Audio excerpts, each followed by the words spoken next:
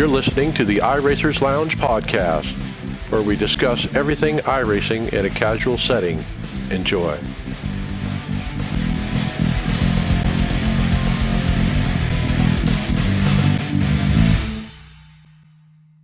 Welcome to the iRacers Lounge. I'm your host, Mike Ellis. iRacers Lounge is a podcast for the iRacer, where we talk all things iRacing in a casual setting. Joining me are the usual characters, Brian McCubbin. Hey everyone, how you doing? All right, David Hall. Hello, hello. And Tony Groves. Howdy, fellas. Well, today on the show, we welcome twin brothers Tyler and Bradley Beeman, host of the Into the Apex podcast. We get more iRacing improvement suggestions from a listener. We'll check out some new butt kickers as well as check out the sim rig of a top-level F1 driver. And you can see all of these great topics and products we'll discuss by visiting iRacersLounge.com and selecting show notes. So you can follow along with us on your mobile PC or mobile device in real time. Are you struggling with maximizing your braking zones when you're on iRacing? Locking up when you're trying to push it to the limit? I was in your shoes not too long ago. I'd see my competition braking deeper than me, but no matter what I'd try, I couldn't match them until I started using SimCoach's P1 Pro pedals. With their true hydraulic design, they feel like you're driving a car. They're made right here in the USA and even offer a lifetime warranty. For a limited time, SimCoaches is offering you guys 10% off your order. You won't find a better discount anywhere. Head over to simcoaches.com and use the code iRacersLounge at checkout. We have a neat look at an inverted SimCoaches later in the show.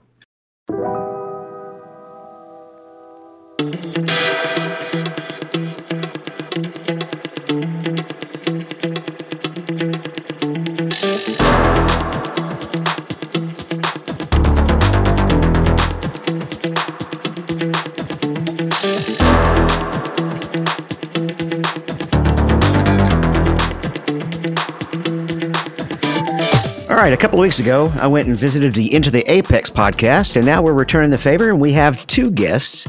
They happen to be twins, so fortunately, I don't see them on TeamSpeak, so I won't get too confused. We have Tyler and Bradley Beeman. Welcome to the show, guys. Thanks for having us. Yeah, even though nobody can see us, our voices may be a little bit similar. We're kind of, you could tell the difference. Yeah, there's a little difference. So this is Tyler. I'm a little more high-pitched, and Bradley a little more pensive. Yeah, this is Bradley. Thanks for having us here. We're glad to be here with you guys. Yeah, I definitely enjoyed the visit too. We talked about, actually, here's how I was introduced to y'all's show. Cody Richardson, have I got the right last name? One of your teammates. Right. He actually shot me a message saying, hey, check out this show. By the way, I also love your show. And then I hopped on y'all's Discord and we basically set this guest exchange up because as we talked about it, I think it's always a good idea for the podcast to kind of promote each other, especially since we tend to be a little bit more oval focused and you guys are very IMSA related and F1 related. So it's a pretty good balance, I think, to have both shows on my playlist. Yeah, it's a perfect balance, and I don't know. I guess some people might assume that some shows of a similar ilk, especially iRacing or sim racing, might be competitors. But like we've talked about, definitely not the case. There's a balance between all shows, and really not a lot of active weekly sim racing shows out there. If you look, it's almost a ghost town on Apple iTunes of shows that started and didn't continue. So iRacers Lounge, our show, and just a very few others really do produce good content each week. So we all kind of need to stick together. And I mean, we all listen to each other because it's not like your regular radio where it's 9 a.m. to 10 a.m. and you're competing on the airwaves. You can kind of get what you want as a sim racing enthusiast and listen to everybody. It's definitely a blast. Now, you guys started off as NASCAR fans, but then kind of went away for a while. Go ahead and tell me that story. Yeah. So growing up, I mean, I'm talking small kids, like 4 or 5 years old, we got into NASCAR just through family. Of course, we grew up mostly in Wilkes County. So, of course, you have North Wilkesboro Speedway. We were too young to have gone to a race at the time when it was open, and it closed by the time we got older and more really into NASCAR and understanding what it was. But yeah, we just grew up NASCAR fans. Every Sunday we would get ready for the race, grill out, and it was just a family thing that we did. And we never, decades went by, and really until our middle to late high school years, we learned about sports car racing, IMSA. I think it was the Rolex, the Grand Dam series at the time. Grand Dam. Yeah. But we got into that by watching the 24 Hours of Daytona, and we didn't watch anything else. That's all we were aware of is the 24 Hours of Daytona.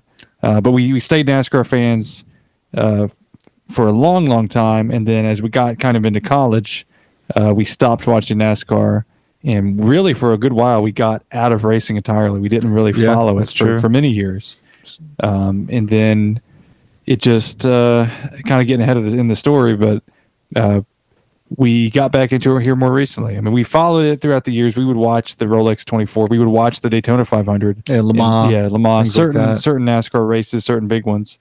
But it had been, the last NASCAR race that me and Tyler went to was in 2008, and that was the All-Star race at Charlotte Motor Speedway. Yeah, that's true. And we'd been to several at Martinsville and Charlotte before then. And then until 2008, the first NASCAR sanctioned event I went to was in 2020 at the Roval, right in the middle of the pandemic. And that was really to see IMSA. It was a doubleheader, Xfinity and it just happened to fall that way. Yeah, and that's the first time I'd seen the any type of NASCAR regardless of that, over 8 years. Regardless of our neglect of NASCAR, especially on our show, there's still this nostalgia for NASCAR for us. So if you think to the era that Bradley's talking about, it's that late 90s, early 2000s era of NASCAR. Yeah. I vividly remember coming back from, it must have been second, third, fourth grade, something like that, and popping in a VHS tape of a recorded Atlanta NASCAR race, watching it over and over. Bobby Labonte, Interstate Batteries, DuPont, the Rainbow Warriors, Bobby Hamilton in the number 4 Kodak car, Mike Skinner in the Lowe's car. I can go on. All these old paint schemes, it's so nostalgic even today that there's still a part of that, of NASCAR history that it's in the back of our minds, even though we do admittedly neglect it a little bit. Yeah. Well, there's only so much time in the day to watch this and that and erase this and that, right? So you kind of have to pick. I like IMSA. I actually really enjoy it, particularly racing it, but combine the difference between being able to watch every IMSA race and watch every NASCAR race. There's just only so much time in the day, right? Yeah, that's true. And I mean, honestly, with sim racing, to get into that a little bit, I mean, we owe NASCAR is entirely what drove us there, because we got our start sim racing in 2005 with the NASCAR 2003 season. Really the only, obviously the father game to iRacing and from Papyrus and all that. And that's all you could do. You could only drive the truck. There's a few mods, but there were no. The mods were all the same. Yeah, the physics weren't as intricate as iRacing. There was no real road racing. There was no sport car, which sports cars looked very different than, prototype cars, Daytona prototypes, all that stuff. Not quite as spaceship. Yeah, it's not as sleek as it is now. And that, me being more materialist, I honestly, I don't know if I would like it if it wasn't so high tech looking. But I mean, it's just how things age. But we owe everything to that. You mentioned some of the older cars. Have you tried driving the Lotus 49? No, actually, I don't think either of us have. I don't even own it. No. Yeah, we don't have it. We neglect those old ones. Yeah, it's a whole different world. It's basically like a really absurdly tight F1 car, sort of, and the auto clutch doesn't work. It's pretty interesting. So you mentioned you guys. I've been listening to y'all's show for quite a bit. What's pretty neat is you get to go to quite a few of the events at the tracks, and you go ahead and do your show there, which is it's pretty handy where you guys live. You're right in basically a kind of almost a capital of racing. Yeah, we're located in eastern North Carolina, but I mean, it's so easy to get around North Carolina. Over the past year, the road shows have it really became a huge thing last year, and we've carried it over here into 2022. We kicked it off a month ago or 2 months ago at the Rolex 24. Last year, it started at the 105th Indy 500, and we're going back to the 106th Indy 500, and I recently moved back to North Carolina from Ohio, so I kind of had an outpost in the Midwest, and that carried me to Indianapolis 3 times, Mid-Ohio a ton of times, Watkins Glen and New York State for the first time ever. We're going back up to New York this year as well. And then a couple new ones this year. We've got Nashville, Probably the biggest new one to me will be Barber down in Birmingham. I've never been to Alabama, so that's going to be a new one, but that track is interesting looking, and then you have the museum and everything, so I'm kind of pumped up for that. Now in Nashville, you're talking the street course, right? Yes, yeah, the Grand Prix. That's going to be interesting running across the bridge for that race. Yeah, I watched it on. It was appointment television for me last year because it was so new, and I understand that they may make some tweaks to it. We've talked to an IndyCar driver and a GT America driver that both raced on it that debut, and they liked it, but they did have some tweaks I think they'd like to see. So we may see a little bit of a different course this year, but we've never been to Nashville ourselves, so we're excited just to spend the time in the city. I can only imagine the energy that's going to have. Yeah, I mean it's a double header, so you get your open cockpit or Formula style racing, and you also have your GT car racing. And I think Trans Am may be there. Really? And I mean Trans Am, it's kind of like a NASCAR with a wing on it to me in a sense. Really? I've not watched them up close, but they kind of strike me as, if you appreciate NASCAR, if you like watching the NASCARs, like an ARCA car. I don't know about that. Not ARCA car, IROC car. IROC. I'm not like IROC. No, yeah. IROC. That's dating our racing fandom as well. It's really a sports car. It pretty much is a sports car. It's not a NASCAR. I mean, they actually run the Audis and stuff like that. So, yes. When you go to Nashville, make sure those races will all got to be daytime. So make sure you have some time to spend downtown Nashville. It's a really neat scene. Yeah, we're very excited to check it out. Get to some new cities. They can't get a better venue. Yeah, than the downtown of a big city like that. Yeah, where there's so much to do. Going over the bridge and around the football stadium and everything involved. It's going to be a hell of a time. There's no doubt about that. And then 2023, we need to go out west. That's our. Well, I thought 2023 it was Le Mans 2023. Well, it's hard to say what. Or Nürburgring. The state of the world as it is. It's hard to say. Yeah, that's true. When that's going to happen. Well, let's talk about your iRacing careers a little bit. You kind of hinted at it, but what guys brought you guys into iRacing, I guess, the second time, and how'd you hear about it? Well, we did kind of have that gap. Like, it's kind of fuzzy to me. We started off with the NASCAR 2K3 season, the Papyrus. Did some league racing in that for some years. Had the old Logitech Momo wheel and all of that equipment. iRacing, we had heard whispers of iRacing while we were doing 2K3. When the news came out about it, I would read articles about it, and it was doom and gloom. Well, that and it seemed a little like a pipe dream, iRacing before it came out.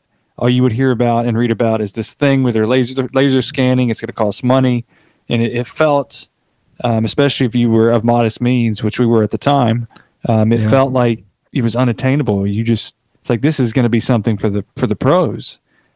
Which ultimately turned out that way, but it is attainable. Yeah, it was called First. It was when it was going to be First. Yeah. But we joined it in 2010, just shortly, I think maybe a year or two after it actually came out. And we did it much to, of course, against iRacing's terms of service, but I'm sure there's a statute of limitations. Hopefully. But we made an account under my name, and we both raced under that account. Yeah. Just because it was easier, cheaper for students at the time. We were living at home and, fresh out of high school. Yeah. Right.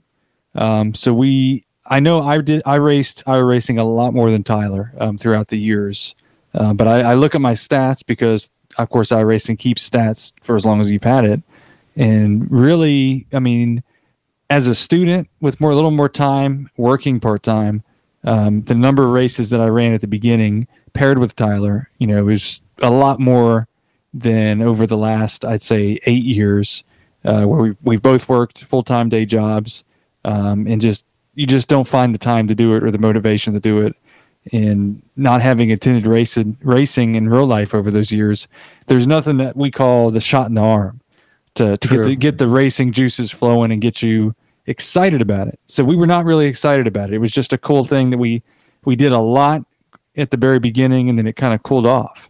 And really, it was the pandemic that got us. Well, we kind of we were getting into it before that. So I was in Ohio, just a little before, and Bradley convinced me he was on me in January of 2020. So this was before everything shut down and sim racing got on network TV. That's all of that. It was, yes. It actually did happen to coincidence. It was very much of a coincidence. Yeah. That Tyler had bought I got him into buying a PC worthy of running it, and shipped him the old Momo wheels that we used to run, the Logitech Momo, and which we still have 2 of those.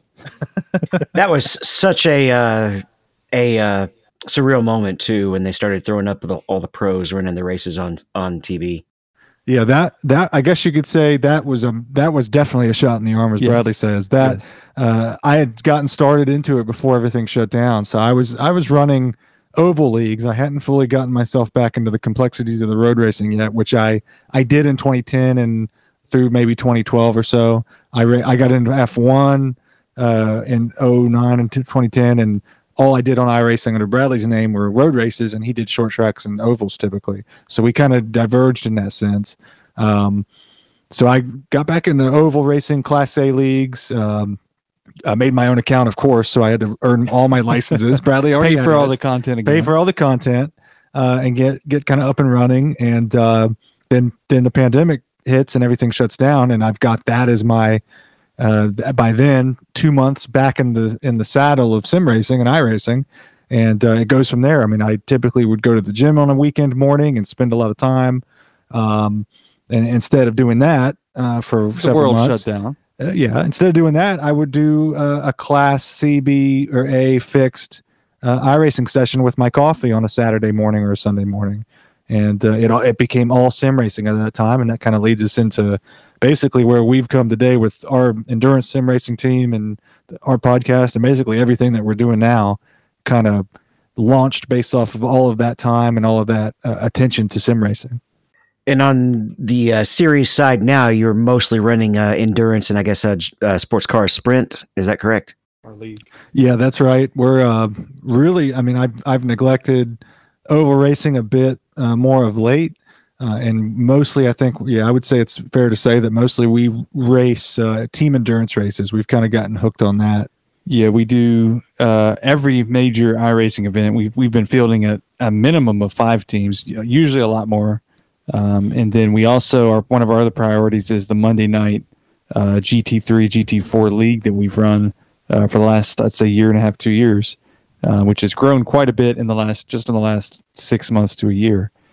So that's our road racing is where it's really focused right now. It's where we have the most energy and enthusiasm from the people that are on the team. Now, I heard you guys mention Momo. Are you guys running Momos right now? Not anymore. We have still got them. We still have the 2 old ancient, at the time, top of the line Logitech Momos, and they still work just fine. They did. Bradley shipped it to me in Ohio in early 2020, and I got basically my start back into iRacing with that, and then I upgraded. I paid $70 to ship a Logitech Momo through UPS. He ran it for a month and then ordered a Logitech G29, so which wasn't that huge of a. Yeah, I think I do. I have finally, now as big as I've gotten into sim racing, I have only just in January, 2 months ago, finally got some Fanatec gear for myself. Bradley was a little bit ahead of the game, but I've got currently the Fanatec CSL DD. I had to wait months for it, as everybody knows. The Fanatec ecosystem is backed up. So I've got the CSL DD, which I love. I've got what are these pedals, Bradley? CSL Elite pedals. So not the best you can get. And I've got the Club Sport Formula wheel. So that's my setup right now on no 80/20 aluminum on my rig. It's just a kind of a affordable metal rig, but it works for me. Brad, do you have a rig, or are you rigged up into the desk as well? Yeah, I have the. So I got all of that stuff ahead of Tyler. He was still doing the desk chair setup. Yeah, that was me. I was the Timmy Hill. I was Timmy Hill. I have the same. So I have the same frame, same rig. It's a GTR with not a bucket seat or anything. Just gets the job done. But I have that. I have the Fanatec Club Sport CSW. I think it was the 2.5. It's discontinued now, but it's the belt driven one. I have that. I have initially I got the BMW round rim, and I still have that for oval racing. But I now have the Formula, the newer updated Formula with the leather grips, and then I run in VR. That's a big difference. With nothing but VR, yes. And I've got the HP Reverb G2, which gives me some problems, as is well documented in the community. But when it's great, it's great. And it's still one of the best in the market right now as far as clarity versus cost. So, I mean, that's the big difference. Tyler swears against VR, and I could not do anything other than VR for long term anyway. That is so fascinating because you got, a set of genetically identical twins, and one loves it and one doesn't. And we have that debate going on all the time in the team too, because like there's like no Coke racers that drive VR. But I stand by it, especially it's really great in the road. But even when I'm in the oval, I just feel in the car. And we talked about that on the show last week. It just feels so much more. I feel like it makes me a better driver. And even though I can't see to the side, I don't really need to, especially the way I use my JRT app. Yeah. It's. I mean, I've definitely gotten faster. It's several guys on the team have noticed, and I've noticed myself. You get more locked in. I've tried triple monitor rigs. I've tried Tyler's single, and if after you've gotten used to the depth perception and the immersion of VR, it just feels weak. Is the best way. It's hard to put into words, but it just feels. It's obviously fake. Obviously, you've lost a lot of stuff.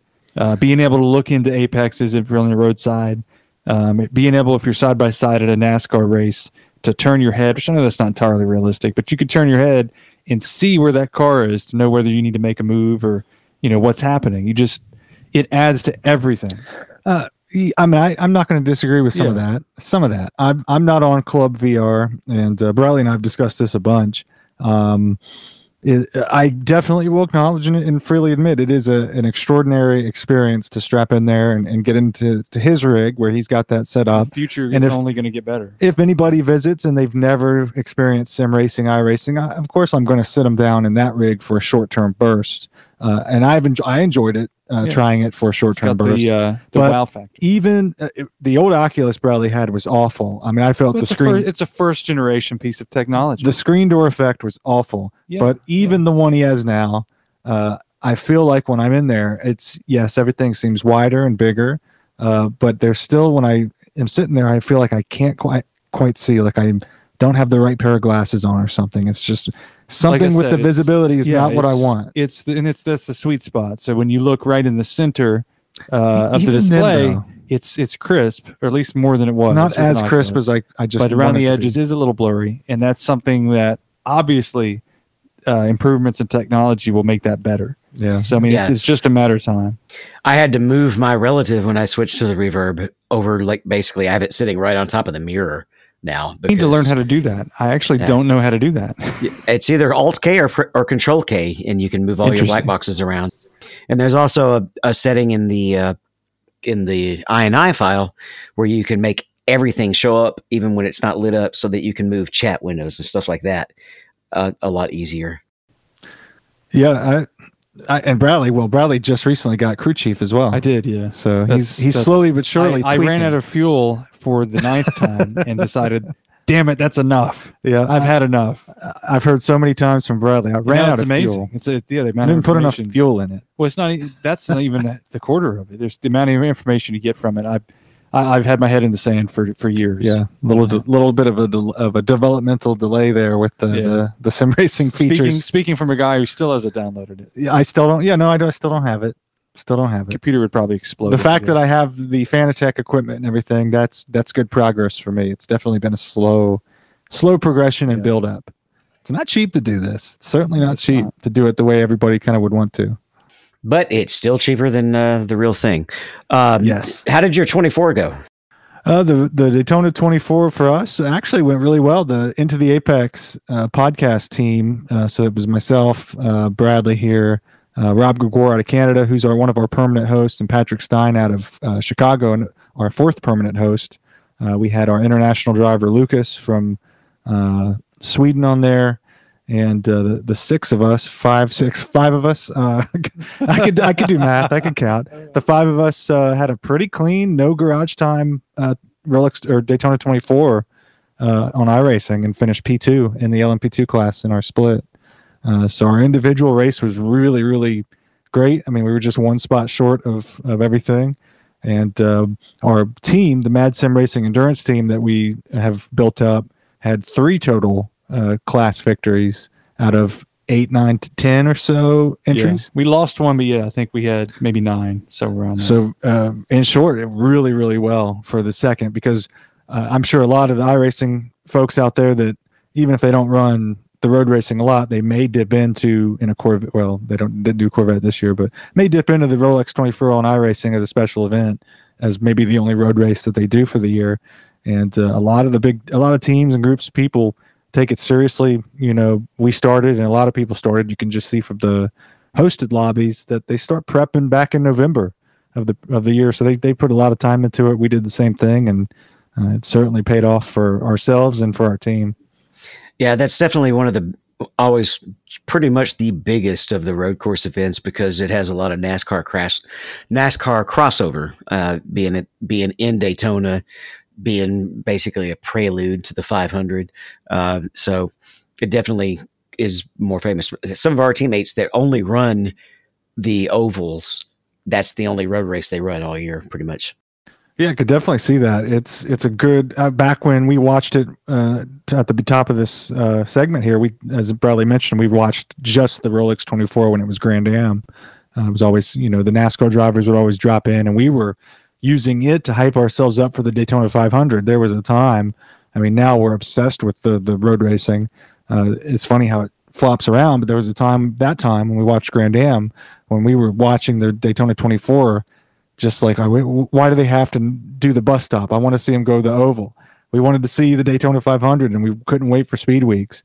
And that was our means of kind of getting that shot in the arm for Daytona, for NASCAR. Yeah, that's so it's weird how it's flopped around. It's weird how it's flopped around. We watched that. That was our prelude to the Daytona 500. Now we barely pay attention to the 500, and it's all about the Rolex 24. It's odd how that much more impressive how that event. happens. Yeah, it's interesting. I'm certain we could pinpoint how that evolved, but it did change for us. Well, we have our traditional kind of final question that we always wrap the interviews up with. So I'll start with Tyler, and you might have to pause and think about this, but we always like to ask our guests, what is your most memorable iRacing moment? Yeah, that is definitely. I really would have to go back to. I've got one if you want to think about yours more. No, I think I'm settled on this. This is one that I think people can relate to that are in iRacing, no matter when they started. Everybody that's listening to this show is into iRacing and probably has experienced this, or you will. Way back in 2010, 2011, under that shared account that Bradley mentioned, if you look at Bradley's stats, you will see at least one. I know he's probably gotten more himself since, but you'll see a win in the road.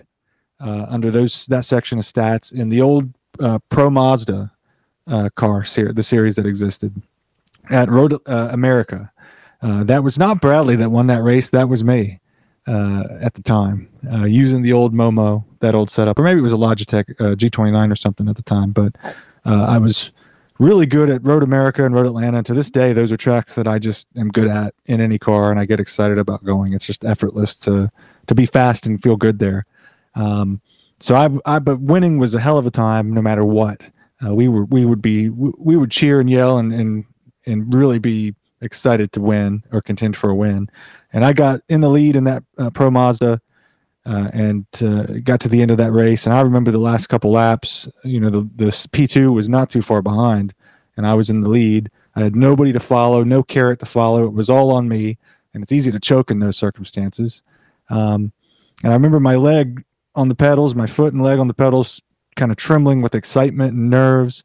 And it was really the only time I've had a physical response. I mean, that kind of physical adrenaline response kind of sums up why we all are into this and sucked into it. You can play any other game or sim. I mean, you don't get that in Flight Simulator. That's not what it's meant for, but but it perfectly. She's going down, boys. It perfectly sums up why a lot of us love this sim and doing this. Is it gives us that physical experience that I'm sure it's just a tiny, tiny sliver of what the real life drivers experience, or somebody that races in real life experiences, but it's still there. It's still something. So that for me, it was that, because I still remember it 20 years, however many years later. Brings a tear to my eye. Bradley? Mine is more general than that. I don't have a specific example in car in particular. But if you've listened to our show, we've made reference to the feeling of doing endurance races and how unique that is in iRacing. So for me, the first true 24-hour endurance race that we did was in 2020 at the iRacing official Le Mans. And there was just a group of us that had never met. Some of those people have since become lifelong friends. One of our co-hosts, Rob Grukar, who we've met several times now in real life at these events to do the show and hang out, raced with us. He was a relative stranger to us. So that race was special to me as a whole because it's what kicked off the whole endurance thing. But specifically, being a 30-year-old man, setting an alarm for 3 a.m., brewing a cup of coffee and grabbing an energy drink, and sitting down in VR to do a stint of 2 hours at Le Mans in the BMW M8, and just finding myself there sitting in the dark in my room with the cup of coffee doing a racing sim for 24 hours. It's just, it was amazing. I was exhausted. I didn't want to do it, but I really wanted to do it. And it's just that feeling persists in all the endurance and 24-hour races is, as we've referenced many times on our show, allowing yourself to just do that as a grown person, as an adult, to wake up middle of the night, and do this thing. And there's nobody else in the world who would understand what you're doing or why you're doing it other than other sim racers. And racing fans of sim racers. Do you feel a little bit disoriented when it's like daytime on the track and then you pull your VR off and it's 3 a.m.? Yes, it is. Yeah. When I start a stint and it's daytime here where we're at, and it's nighttime in iRacing, it is very confusing. Sometimes it swaps. Like if you do a race at sunset and you're like, it was daylight when I was last had the headset off and now it's dark here, or vice versa. Like I hate this with the endurance races. When it's nighttime here and I'm waking up at 3 a.m., like I just said, I'll get into the session and it's daytime. Yeah, at Daytona or morning. Or it doesn't feel right. Yeah, it doesn't feel right. I have certainly come close to falling asleep at my rig in some of these endurance races in the 4 a.m. hour local time. Yeah. It's definitely been. I've been woken up to calls from teammates. Yes, why aren't you awake? Yes, when I hit the snooze button too many times. It's interesting. It is an interesting concept. I think anybody out there who's never tried it, get a group of people up that maybe have the same goals and try it sometime. Prep for it. Yeah, it's a whole nother animal from any other type of thing, iRacing or racing and stuff. Most definitely. And it's a balancing act on how much caffeine you can intake and how long your bladder can last. Exactly right. Yeah, that's 100%. There are some some tracks are easier than others to drive, and some tracks are very physical to drive, depending on the equipment that you have and how physically ready you are. I always joke that we're all athletes, maybe to a 1% degree, but there's definitely, if you have a DD wheel, it's definitely a physical thing, even if it's just being able to sit in a rig for 2 hours or 3 hours to do multiple stints in one of these types of races, or a full NASCAR race, a full 100% race with cautions and the exhaustion and fatigue that comes along with it. There's certainly something to that. Well, I definitely appreciate you guys coming on. It's the Into the Apex iRacing, or no, not iRacing, just Into the Apex podcast. Make sure all of our listeners follow that. And I know you guys have promoted us on your show as well. And when I definitely had a blast having you guys on here, and I look forward to getting to see you guys out on one of the endurance races at some point. I've actually run across a couple of you guys in an oval race a couple of times. Yeah, we certainly appreciate the crossover. We all enjoy the show and each other's shows, and it's a tight-knit community on iRacing specifically. It's what we love, and really excited to have gotten to know you guys and having you on, and I'm sure we'll keep doing this from time to time. All right, well, thank you, guys. Cheers. Well, that was a great interview, David. Very impressed about the crossover between their show and ours, and it really is the racing passion, or the passion for racing. It's not really a passion for sim racing, but to race, to be side by side and going for the win. Yeah, we definitely talked about that experience, of Like I really remember talking to them about that excitement when they were coming to a finish and the nerve wracking. I remember recently with the NIS event having that exact same feeling again because it had been a while. It was great talking about the differences in the different disciplines and how there's room for those because we discuss that every once in a while. We'll have somebody review and say, "I really wish y'all talked about road more," but we already have a huge ton of content and we cover it. But yeah, we're going to be oval centric. But at the same time, I enjoy this show and I listen to Into the Apex and they talk a lot more about the IMSA side and I enjoy it because it gives me two different takes that I can listen to at different times of the day.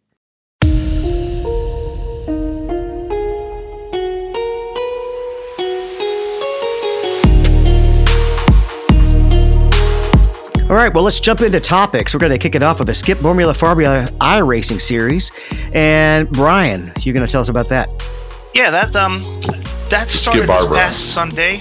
Yeah, with the Skip Barber Formula iRacing series. Just kicked off at Lime Rock, which is a really cool track to start off with because, first of all, it's one of the free tracks that everybody learns on these road courses with. So it was had the chicanes on the both ends of it. So it was really cool to watch. But this is the series that has the incredible top prize worth a value of $500,000, which is actually a full season as a Skip Barber racing driver. So you can actually win a seat for the full 2022 season, Skip Barber Formula race season. So maybe the top prize of almost any of these sports that we have, any of these series that we have, including the Coke, that's straight cash for that series. But this is something completely different. I like to call it I like to call this the golden ticket series because winning this thing is like winning the golden ticket to Willy Wonka's chocolate factory. You're gonna be a real life race car driver if you win this series. So that's really awesome. So that being said, the top finish for this week were Mikel Gade. He won both the sprint and the main and the final race. Very dominant car, very good driver from watching him. So Brian, he's the winner of the 24 Hours of Daytona Top Split too. So this guy's got some cred. Second was Harley Houghton, and third was Nicholas Mateo. So these guys are all the first three to be in the top running for this prize. Matt Busa, one of the Coke drivers, was in this series. It was the only Coke Series driver that I saw that was in this thing. I think he finished P8, so a respectable finish for him. They're going to be at VIR, Virginia International Raceway, this coming Saturday. So one of the things that's really interesting is all three of those top drivers, they're all foreign drivers. Harley Houghton is from England, Nicholas Mateo is Spain, and Mikel, I think he's Finland. I believe it's one of those Scandinavian countries. I can't remember which one for sure. But so these guys are all from overseas. They're going to have to be flown in if they're going to be racing in America. So that's pretty interesting. That's what I was just thinking. I mean, do you go into this event thinking, I'm going to have to, fly to the USA. I'm going to spend, a couple months or however long it is. I got to come up with the cost for this, even though they're covering that thing. I don't think they cover the travel and board. Who knows? But wow, that it's quite a commitment if you're really going for it. Yeah, it sure is, Mike. And it's a great opportunity for anybody who wants to race this season. You have to pay. This is the one that you had to pay $20 per race to get into. So there's a little bit of an investment involved, but I'm assuming if you're getting in this and you're really going to try to win this series, you pretty much have it in your mind that you're going to take this ride when it's available. So I would think all these guys are prepared to make that trip. Well, that's cheap compared to having to field an actual car, at a local short track, right? So or find a sponsor or. Right. So another cool thing about this was that, all the cars on the track are identical. They all have that same Skip Barber Racing School logos on them. The only difference is there's some different colors on like the halo and a couple sections around the wing. But other than that, it's very IROC looking, where the cars are all set up to look almost identical. So you don't see like all the sponsorships you would normally see in the Coke series or the Porsche Tag Heuer series. It's a lot more set up like IROC, and with Skip Barber being the sponsor and giving out this incredible prize, it's their cars are their names written all over the cars, but it looks really cool, and it's neat to see those cars all lined up looking almost identical. It's a pretty good race to watch, and yeah, I will definitely be checking out the next one at VIR this coming Sunday. It must be hard to tell the drivers apart in that paint scenario, but I don't think this is really about viewership. This is about, let's find a good talent and give them a nice prize. And yeah, that's true. But at the same time, when you're racing for prizes as big as that, it almost draws you in as a viewer just to see who's gonna take his thing home. Well, we're talking about paints. This next article is about the paints. Paul Newton's got something else out for us, Mike? Yeah, he posted on Twitter, the first iRacing Grand National Legends AI-enabled car collection is now up at Trading Paints. And so he posted up a link to his collection. He calls it the Grand National Legends 95 to 99. It's a series of paints dedicated to the most significant Busch Series drivers and cars from that period. This is the AI-enabled collection, and it is a work in progress. For short track races, use a smaller field size. For speedway races, use the larger. This will also add the Bushwhackers to the big races and remove them for the small races. Bushwhackers started about number 35 on the list. Now, for you young folks, I'll tell you what a Bushwhacker is. That was a cup driver that would go down to the Busch Series and try to steal a win, kind of like a Mark Martin. Did I just age anybody there? Brian knows what I'm talking about. I know what you're talking about. Yeah, afraid so. Yeah, and it used to just be they would go down and take races, but then the trend started of actually going down and taking the championship. Who was it? Kyle Busch that did that first, or was it Carl Edwards? One of them ran for the championship, even though they were already a cup driver. Looking at the paints on the page, though, man, it brings back a lot of memories. Some of these old sponsorships, and pretty cool. And this is fun to do. And I've done this a few times, doing the Trading Paints collections. If you're going to do AI, you've got to take a few minutes and just get these collections tied into your AI, because it just makes the world a difference to have all those paints ready to go, and you're out there with the legends, like he says. And one of the things that's cool about it, there's kind of a charm in these small time sponsorships. It's not Budweiser, these giant companies that spend tons of money on the cup cars.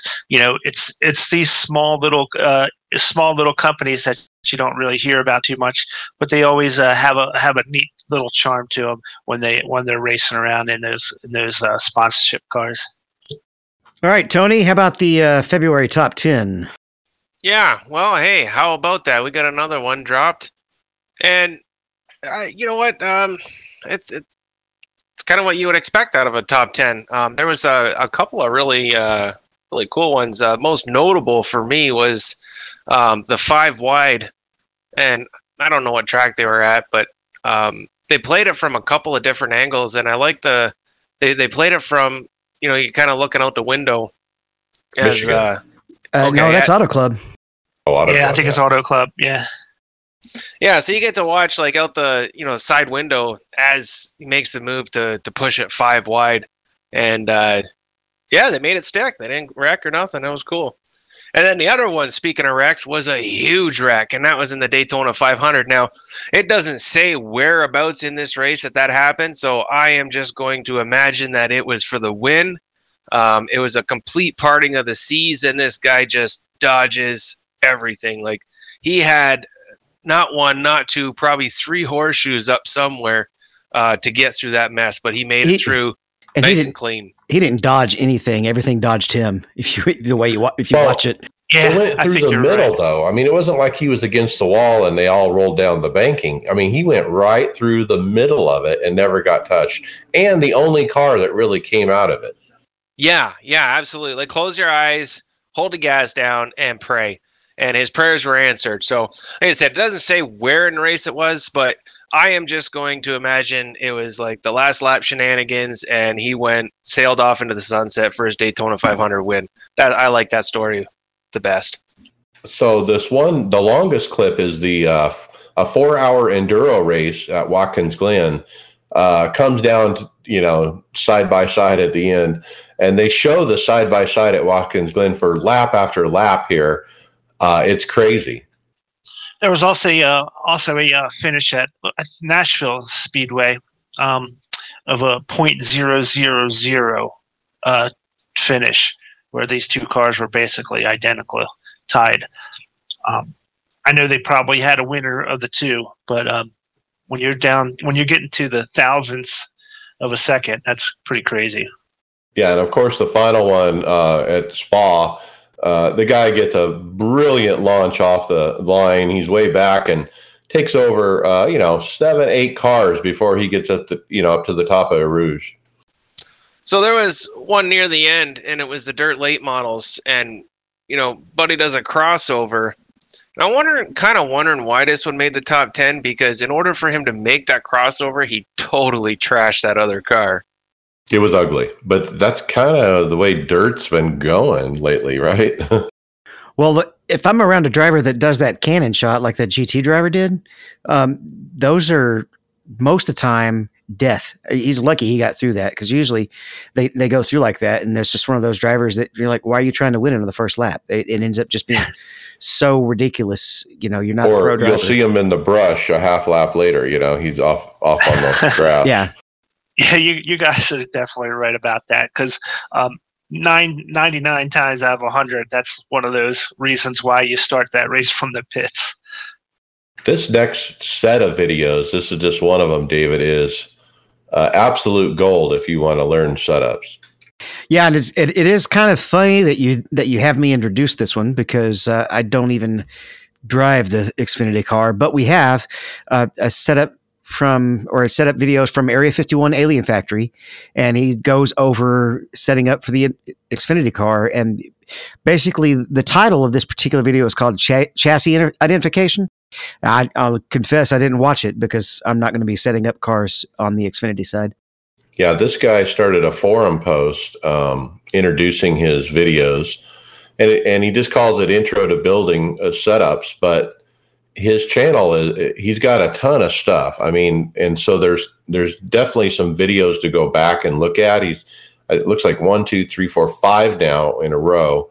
Track bar adjustments, symmetry for road courses, right rear coil binding.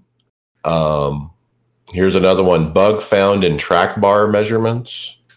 Yeah, this is a good source if you are interested in setting the cars up. I went in my Ventura trying to mess with that the last 2 years, and I can tweak minor adjustments, but I'll never be a set builder. But if you're interested, this is a good source.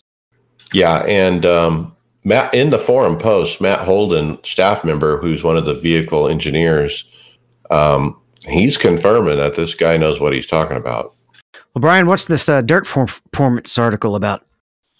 Well, it's this is from Derek Cyphers. He posted in the forums that he's got dirt road and dirt oval added to his iRacing driver performance data analysis. So this is a site where you can go on, enter your ID, and it gives you the graphs of your performance as far as your iRating and your iRating percentile among compared to other drivers. It does the same for your safety rating as well.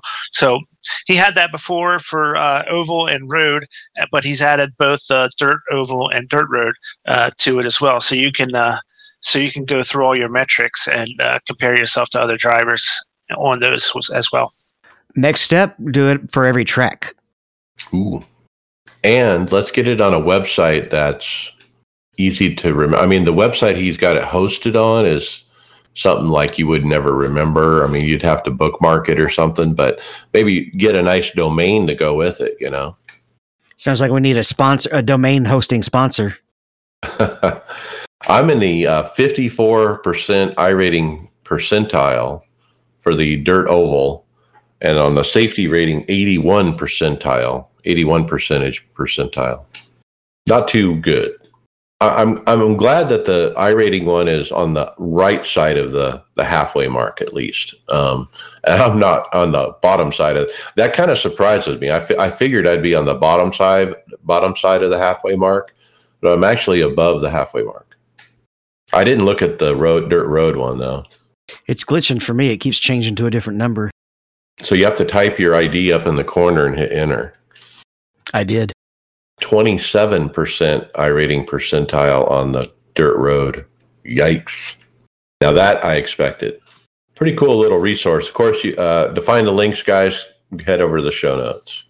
So if you listen to the Aftermath episode last week, Tony, I do believe y'all spent a little bit of time making a list of improvements, didn't you? Oh yeah, we sure did. Yeah, we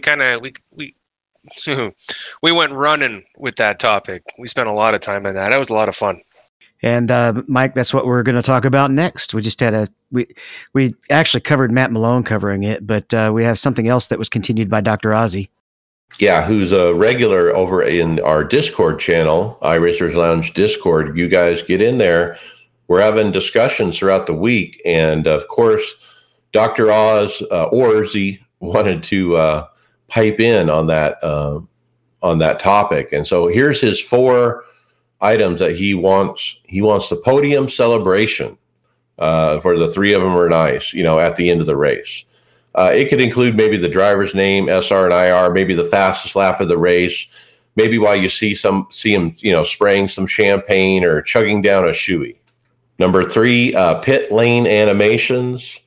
Obviously, in NASCAR, I think we've been spoiled.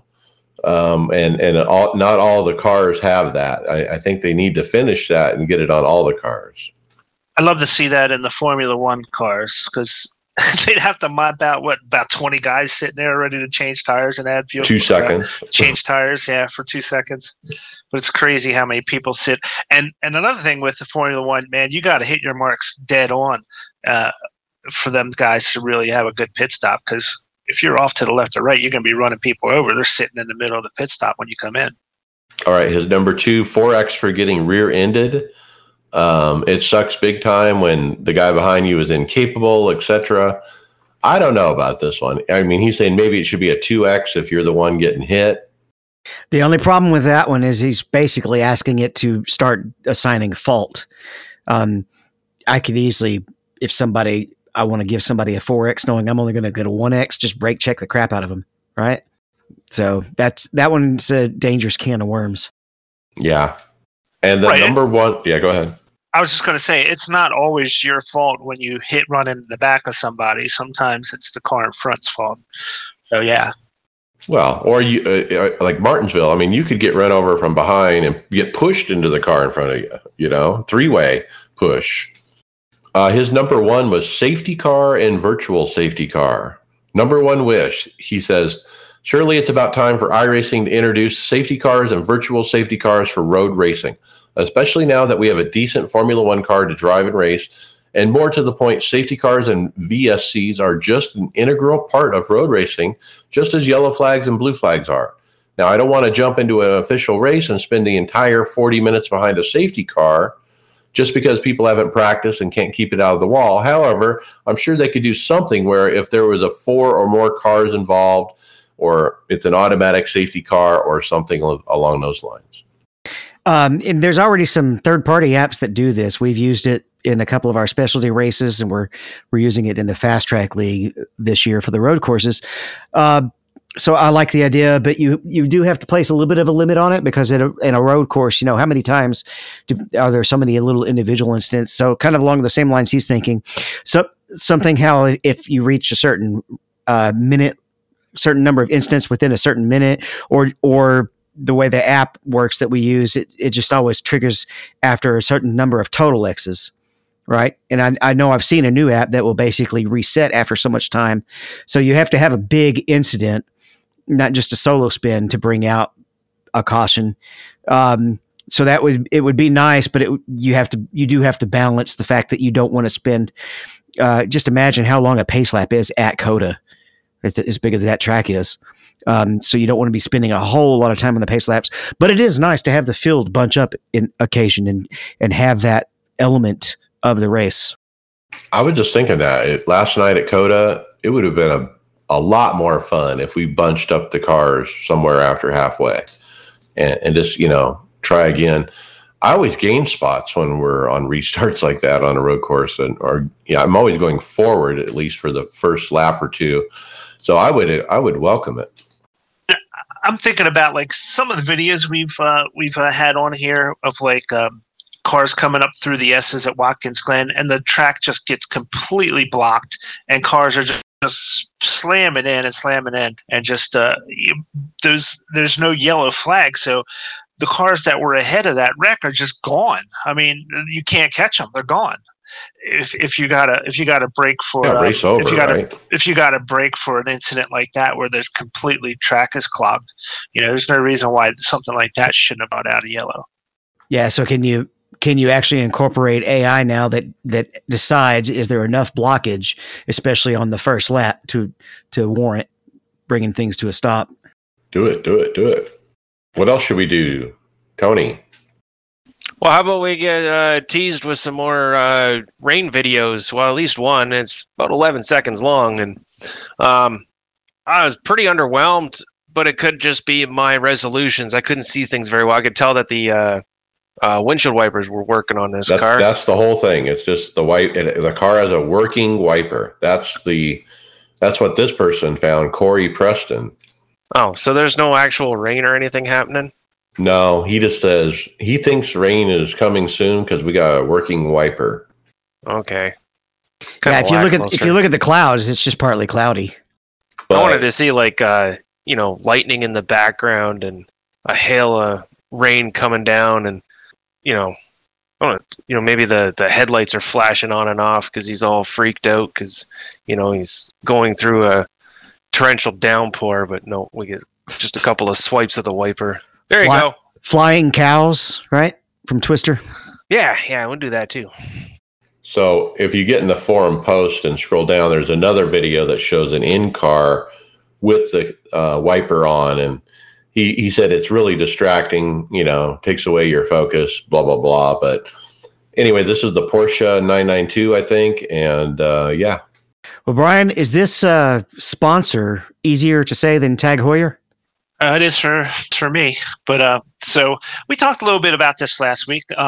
CarQuest was going to make a big announcement, and they finally posted on their on the website. Tyler Hudson did that CarQuest Auto Parts will now be the official sponsor of the World of Outlaws Sprint Car Series. So this is this is for the iRacing Sprint Car Series only. I think this does not apply to the actual World of Outlaws. I think they're still sponsored by NOS Energy Drink. But yeah, so we've covered all the World of Outlaw races here, and it's always a great series, and it's cool to have CarQuest adding their name to iRacing's sponsors list. And it's good that they see the value in what a sponsorship of these virtual races and virtual championship series can do. Now, there were some new details in this, and that's why I put it back on here. It will begin in October with a series of 6 qualifying races. Those who qualify will compete in 10 World of Outlaw Pro Series races beginning in November, and it concludes in January. The winner takes home a grand prize of $10,000 and the CarQuest Cup. Yeah, pretty cool. And so we got a time frame. It's later in the year, and looking forward to watching that. Yeah, that's a good series, and so I'm assuming that they've always done it where I think the top 10 or so carry over from the previous series. So I guess these qualifying races are going to be kind of like Road to Pro is for a Coke Series. Yeah. You got to get in the top half or whatever. So now we're going to jump into the calendar portion, right? And this first one is not till July, but it's still interesting to talk about. Last year, it's the Peachtree 3. It's an iRacing special event. Last year, it raised $57,000 for the National Multiple Sclerosis Society. And it looks like it's going to be mostly your kind of smaller class GT4s and MX5s at Road Atlanta. But what's particularly interesting about this is that it's designed to make money, so they've got some almost like power-ups that you can actually purchase. Teams can actually issue drive-through penalties to other competitors for $350. And you can even call a caution for $500 or get a waiver round for $1,000. Now, wait a minute. So our team is running second, and I can just cut a check for $1,000 and get a waiver round, get back on the lead lap to contend for the win. That you can. That is cool. I've never heard of that before, but what a neat concept to raise money. Yeah. Well, the major series lets you buy an extra attempt at qualifying. So it's not novel, but it's definitely high dollar. Pretty interesting idea. Because it's for charity, it's nice, but it still kind of almost rubs me a little bit the wrong way. It's just not straight up racing, right? It's almost pay to win. But I mean, if it's for charity, well, there you go. There are multiple splits. I don't know if that option is available in all splits, but there will be. It's going to be featuring Steve Myers, and I think Chad Knaus is going to be around, as well as Nick Ottinger. That I don't know if they're racing or announcing or not, but they're listed on the information here at the top. I think that the thing last year was those three were a team, like they were all in the same car, and so I think that's the idea again. There you go. Yeah, so they'll be running in the top split, or the broadcast split is what it's called. All right, event. So we'll keep that on the radar. If you guys are interested, get involved. The Sebring 12 Hours is the big one this weekend. That's where Greg is. He's actually preparing as we speak. So, David, you guys ready? Yeah, we're plenty ready. We're teaming up with Crisscross Guys. He's filling in our third spot this week. Greg's running one right now. I've already run a few. We're plenty ready. It's one of my favorite courses. I've been making top split or upper splits in the official series and having decent runs, but there's a lot of fast guys out there, but it's still one of my favorite road courses. It's weird because we were just talking about Road Atlanta. This one's Sebring is flat. There's no elevation changes. It's just it's out in Florida. It's an old military base, and it's just flat, but it's so pretty at night. It's so fun to drive. And you didn't really dive into the details, but it's almost all the same details. It's got the 4-time slots. It's the IMSA cars. So it's kind of the standard special event format nowadays. Okay. Tony, we got a new endurance championship. Yeah, and I think we were talking about this here last week. It's the Nürburgring Endurance Championship, and it's an endurance series, obviously, which feature a series of 9 endurance races. Each of them will be 4 to 6 hours long on the combined Nürburgring VLN circuit. And with this one, drivers can participate solo or with a team. Well, that one's kind of cool. They kind of give a little background of what this series is, and they're saying it's like a grassroots series. That's the backbone of the actual races that take place on the Nordschleife when it isn't in use for public hot lapping. So it's made up of several motorsports clubs. Each of them host a one-off event totaling 9 events throughout the year. And there's a ton of crossover with the Nürburgring 24. Yeah, that's kind of a neat little, kind of added little FYI they add in there. And that looks like it. Oh, sorry, David. I was just going to say, it looks like it starts off with on April 23rd, 24. Is this going to be able to do different classes for some of the different races, or is it going to be all 5 classes every time? All 5 every time is the way I read this. Right. And there's slow cars and faster cars, so should make for some interesting moments with the Mazda out there, and then the GT3 and GT4s. I saw Cup class, and I was like, "They're doing what?" And then, read a little further along, and I don't know what the hell I'm talking about. Porsche Cup. Yeah, it's kind of funny. Several of us during COTA last night were saying how much more fun we'd be having driving the Cup car at Sebring instead of COTA. All right, Brian. Next one is something to do with Bristol. Yeah, guys, this is what they're calling the Bristol Double Header. It's actually 2 races. It's a truck race followed by a Cup car race. There's different rules for each. This is $15 entry for the Cups, and it's $500 to win. $500 to win. That's for the trucks. Now, for the trucks, you have to have an I rating of 2,500 or less at the time you sign up. So it's not going to be like any ringers. All of us mid-level guys will have a chance to do well on that one. Now, the Cup race is open to everyone, including pros, and will be open setups. That's $25 to enter in the Cup Series, $1,000 to win.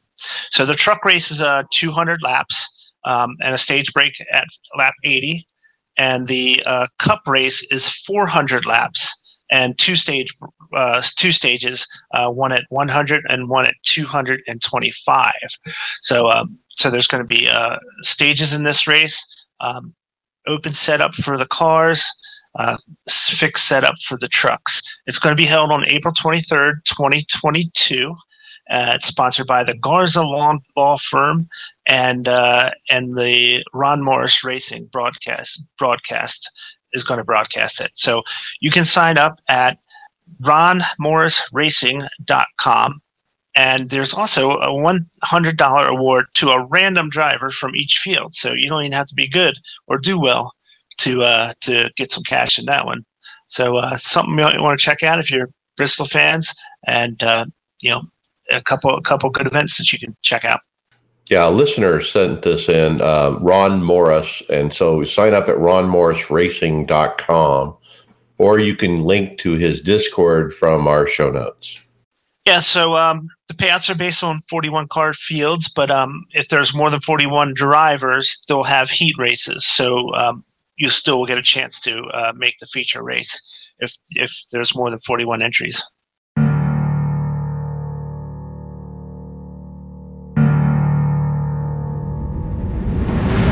We want to take a break from the show for a moment to tell you about our sponsor, Sim Coaches. Months ago, I made the switch to Sim Coaches from Load Cell Pedals. I can tell you from the experience, the difference is huge. I'm able to brake deeper than my competition and be smoother on the power exiting the corner. They have helped me a ton. Right now, for a limited time, Sim Coaches is offering our audience 10% off your order. You can't find a better deal anywhere else. Use code iRacersLounge at checkout. Head over to the simcoaches.com website and get yours now.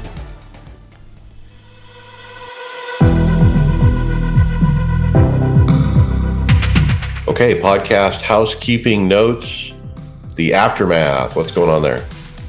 Oh, we missed Scales last week. We did an episode. It was Mr. Rochette and Tyler Williamson joined us. Had a nice little chat talking about things that we want to see in iRacing, or just kind of took off from one of the topics that we were talking about last week on the main show.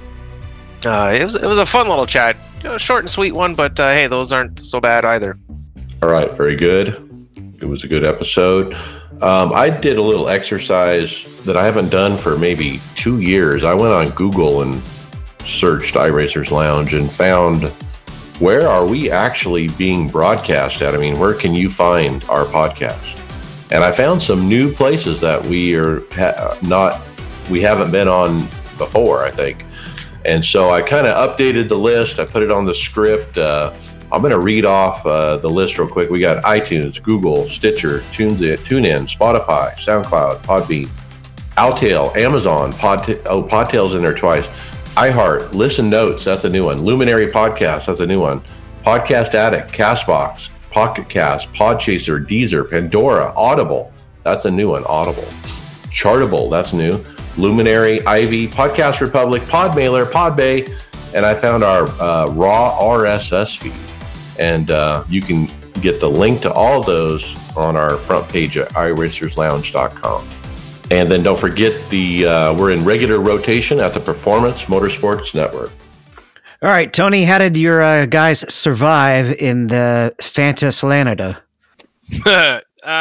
Well, I'm sure I was in the same boat with a lot of you, and they didn't. I even picked off, like I kept my, I treated it just like it's a plate race.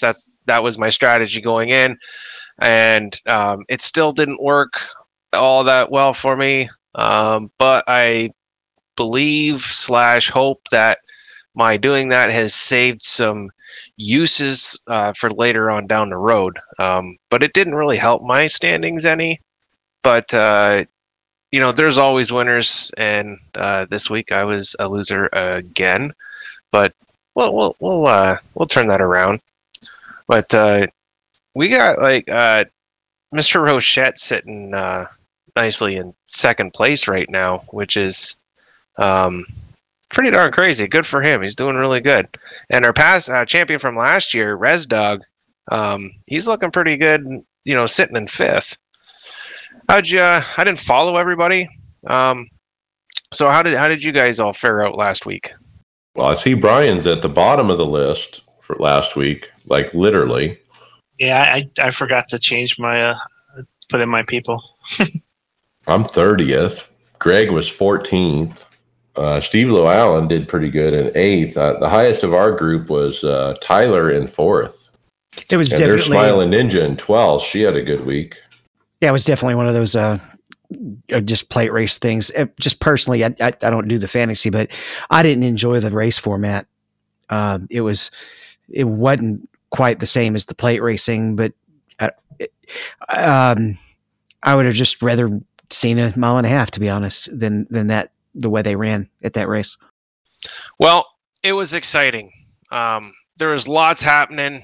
Don't get me wrong. I'm still on the same. I'm kind of in the same boat as you, David. I'd rather just see a normal Atlanta, but that's just not going to happen anymore. I think they, like Door Bumper Clear said, they got what they're looking for. Lots of lead changes, lots of side-by-side racing, lots of craziness. It wasn't too bad of a race. But it totally sucked for fantasy because you don't know what the hell to do.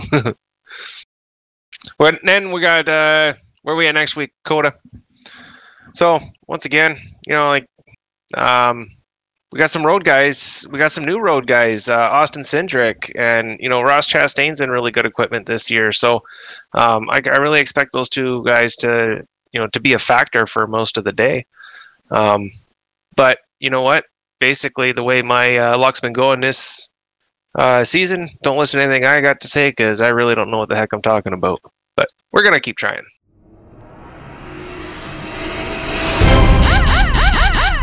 Will this computer run iRacing? Not now. We're going to kick off the hardware with, we mentioned it earlier, Sim Coaches spotted in the wild. We have the Sim Coaches inverted hydraulic pedals, and they're linked up on an M1-3 motion rig. And the motion rig is definitely nice looking, and these pedals look good when they're upside down or right side up. Boy, do they. And this rig is something else. Bobby told me it has the iRacers Lounge colors. And so maybe they should brand it that way, but I don't know. Would need a little more white in there, but it's I like the painted or extrude. What do they powder it? Powder coat it. Powder coat, I like that look. I wish I had that with my rig, but it was a matter of waiting more months to get one of the colors instead of just getting the plain aluminum. Yeah, I went with black, and I don't know if I'm a fan of the black. I think if I had a choice, I would have went with a brighter color, but it's okay. I put the blue inserts in it, and it gives it some pop, so I'm okay with it. I like the black, but you can really see the dust when it starts collecting. Got lots of dust here. I learned that lesson when I owned a black car back in the day. Now, what do you think about the angle of the inverted Sim Coaches? when I was thinking of inverting them, I mean, like they hang completely upside down. These are kind of at an angle, like a 40-degree angle. That's the angle I would want them at. Like I specifically try to get I have mine not inverted, but I have my throttle leaning back as far as I could get it to lean and still work right. Just because it's more comfortable that way. That's the way it's going to sit in a real car. I see. So we know that these brake pedals, they use a lot of brake force to engage. Do you think having them upside down like that will be any kind of compromise as far as how much you can push on them? Or as long as they're mounted really well, they'll be okay? It's mounted to it. It's going to depend on, I guess, your rig, because it's mounted. Mine's mounted to an aluminum plate.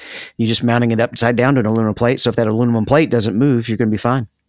I mean, this guy's rigs are known for his massive, pedal overkill, mounting option. And there's no way that one moves. But on a weaker rig, you're absolutely right, Brian.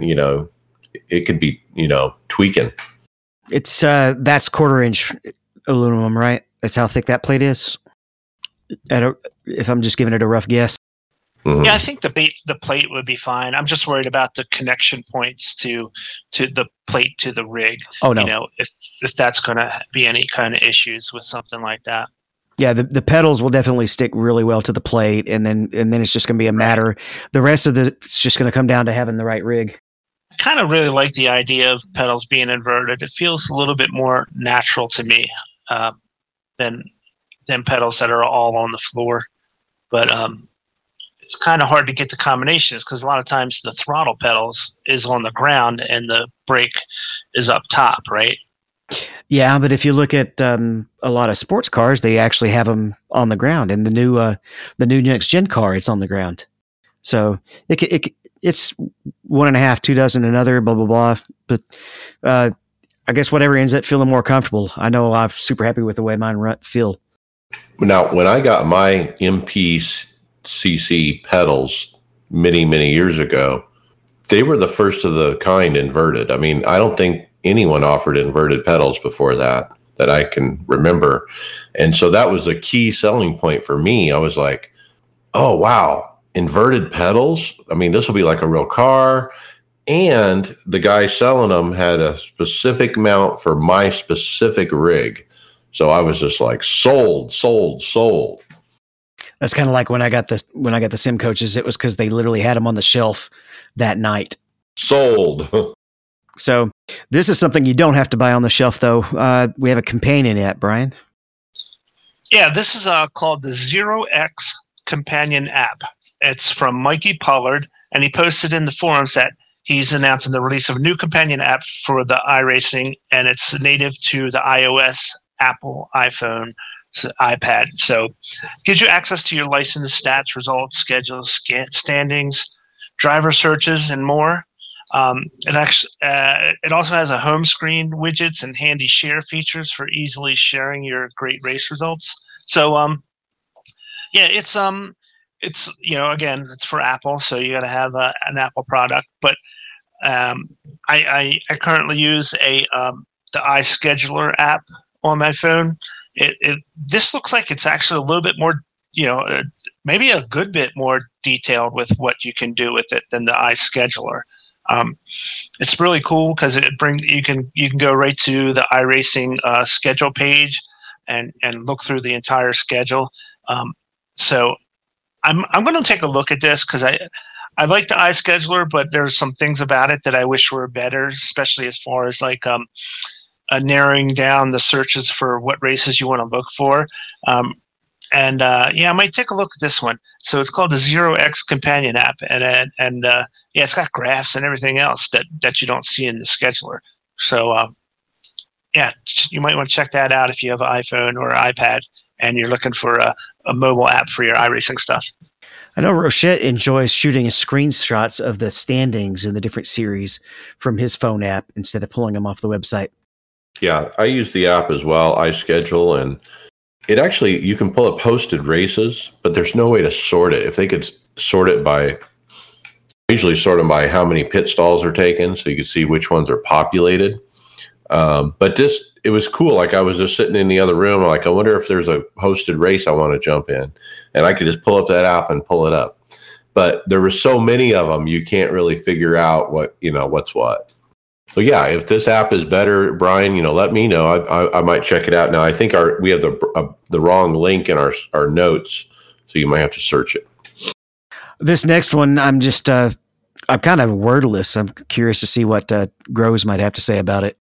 I mean, it's cool, but I couldn't find where it says it has motion, because I kind of think this is a bit overkill if you don't do motion. Anyways, what we're looking at, it's Vettel's, Sebastian Vettel's home sim racing rig, and it's cutout of a F1 car, like the cockpit set up against like a real one.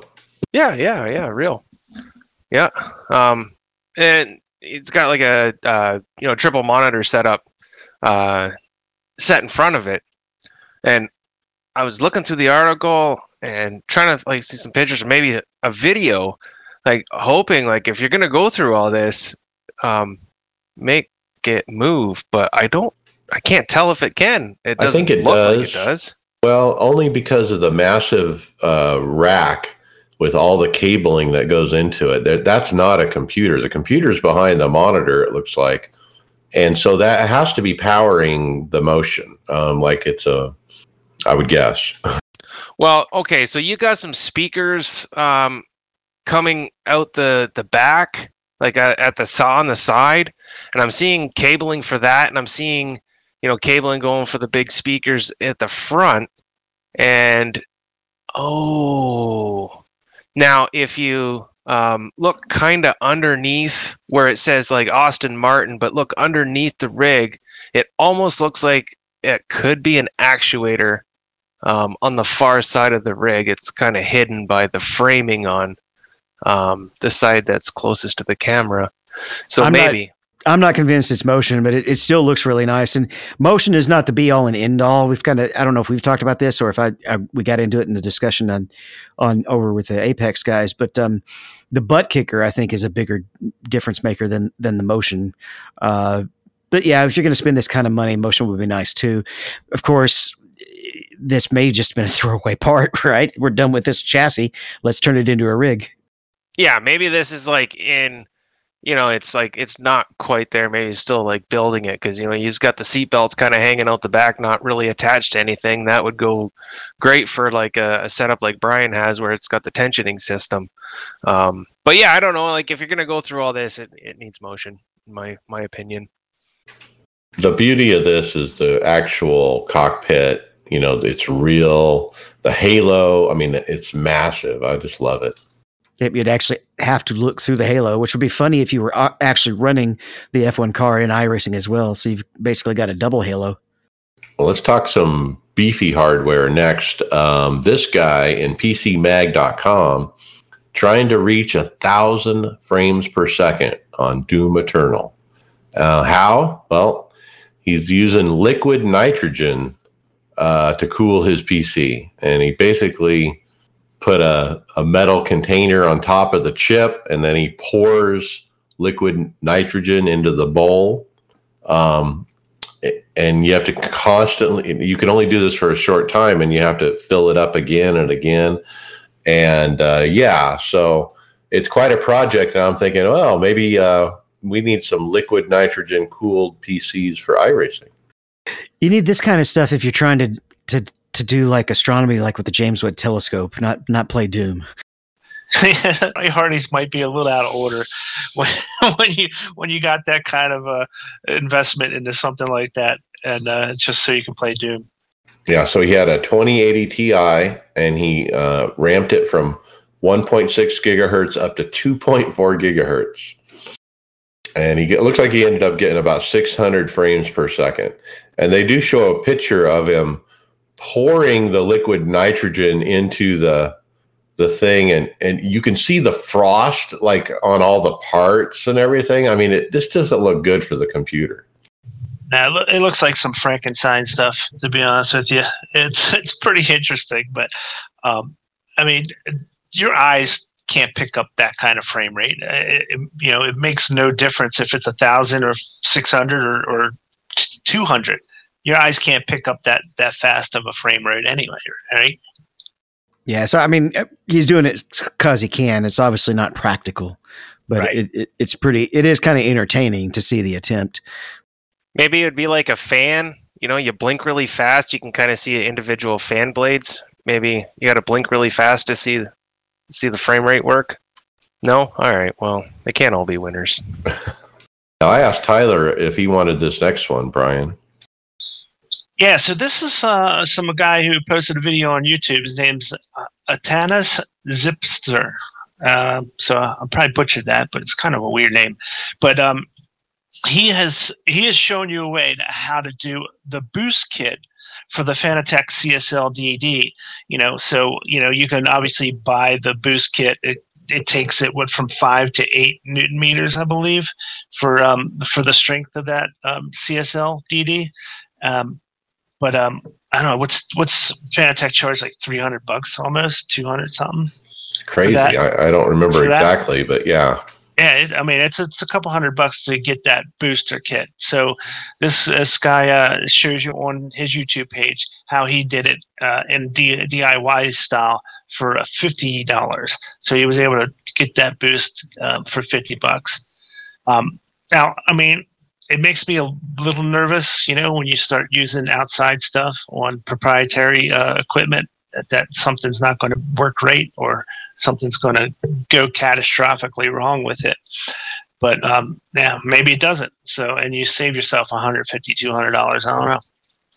The thing that makes me nervous about this too is, now that it's out there on how to build it, and we know that the motor can accept a variable amount of power. Like it comes with a cheaper, lower power supply. They sell this more expensive, bigger power supply at a higher voltage, wattage, whatever. And so that means the motor can accept, all this different voltage. So who's going to stop, this sim racer guy to say, okay, I'm going to do what they do in this video, but I'm going to buy the part that is 20% more powerful than the part they show in the video, and then they amp it up even more. Can the motor handle it? Are you creating a fire hazard? There's so many different things. And you're running into, obviously, you do anything like this, you're going to break the warranty. Oh, yeah, no doubt. No doubt about that. That's if you can get Fanatec to answer the phone if you have a problem anyway. They don't have phones. That's right. You're right. Or answer your email, I should say. This next one, not Brian, Mike was showing me, and it's kind of interesting because I love my butt kicker, but it does have a tendency to overheat if I have it cranked up too high at one of the oval courses. There's a couple of new heavy duty butt kickers that are out called the Gamer Plus and the Gamer Pro, and we got several YouTube videos out to show some reviews on them as well.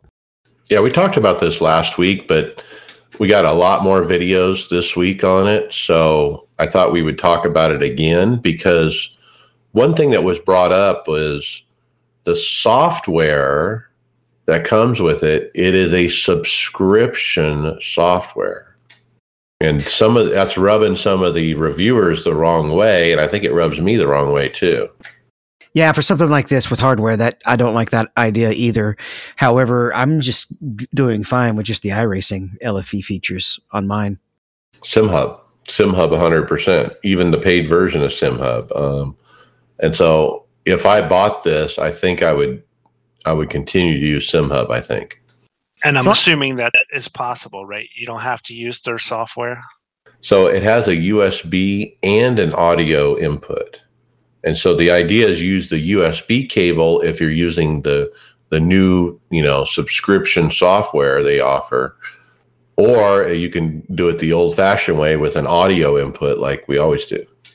Well, it's not bad if it's at least backwards compatible. I'm tempted, to just get one of these and put it on the back and take my current one and put it on the front. I even have a spot for the amp still, and I'm all ready for it. So this very well might be a summer project for me after I get my wheel. So it looks like they really beefed up their clamp system as well. And I've actually had one of my clamps break on one of my butt kickers. I had to send it back, and to their credit, they did replace it, and I didn't have any issues with it. But this one looks like you won't have that issue with a busted clamp on it. They also have mount holes right on the butt kicker itself, so you don't have to use the clamp. You can literally just bolt that right onto your rig. And that might be the way to go. I think that might give a better, contact between the transducer and the rig than the clamp would ever do. So pretty expensive, $320, I think it is, for the Pro. Yeah, I mean, I think I got my Gamer 2s for under $200. So it was like $180, something like that. I paid maybe $240 when I bought mine. Yeah, I got mine when they were running a $199 special, I believe. So, that's a good bit more. But if it's a lot better experience as far as handling that extra heat and all, like Dave was talking about, it might be worth paying the extra money for that. Well, and if you're buying one for the first time or buying additional ones, this is a no-brainer to get the new one over the old one. This next one, Brian, blew me away a little bit. What a compact motion system. Yeah, this is from Next Level Racing. They call it their Motion Plus platform. It's selling for $34.99, which is $3,500, and it's a different way to do motion for a platform type of system, like an 80/20 system. So instead of having the 4 individual actuators that move up and down independently and give you your tilt forward and back and side to side motion, this one is like one solid long piece that goes left to right across your rig and has just a pivot point there that will rotate the rig on those axes, side to side, front, and lift it up and back. So you'll get 4 degrees of motion on this. It's not a 6 degree where you get the yoke of the turning of the vehicle, but it does give you the 4 points of motion. So you're right though, Mike. It's very compact. It sits right underneath the rig, so it doesn't protrude out the side like the actuators do. So yeah, it's an interesting looking system. It's priced fairly well for a motion. So it looks like it's a pretty promising way to go. Yeah. So the motion part you're talking about is on the back part of the rig, on across the back legs, as you would call it, and then on the front is just a pivot, like a half circle pivot point. Really, it's just a hard piece. It's like a half circle. And it's kind of, everything just kind of rolls across that half circle thing as the back is lifting or dropping each corner. If I described it right, but to see it with the Next Level Racing 80/20 cockpit, the iRacing Edition one that they have, it looks really, really nice. I mean, what a setup! But I don't know, man. I mean, it's a lot of money. Considering you can get the 4-post D-box style, for $2,400, and this is, $1,000 more than that. But man, I mean, you could even bolt this onto any, like a SimLab P1X, really, I mean, it's compatible with basically any 80/20 rig. Yeah. Looking at it really, really well, the pistons that come off the bottom of it, they don't look super beefy. So that's something I might be concerned about if I was really looking hard into it.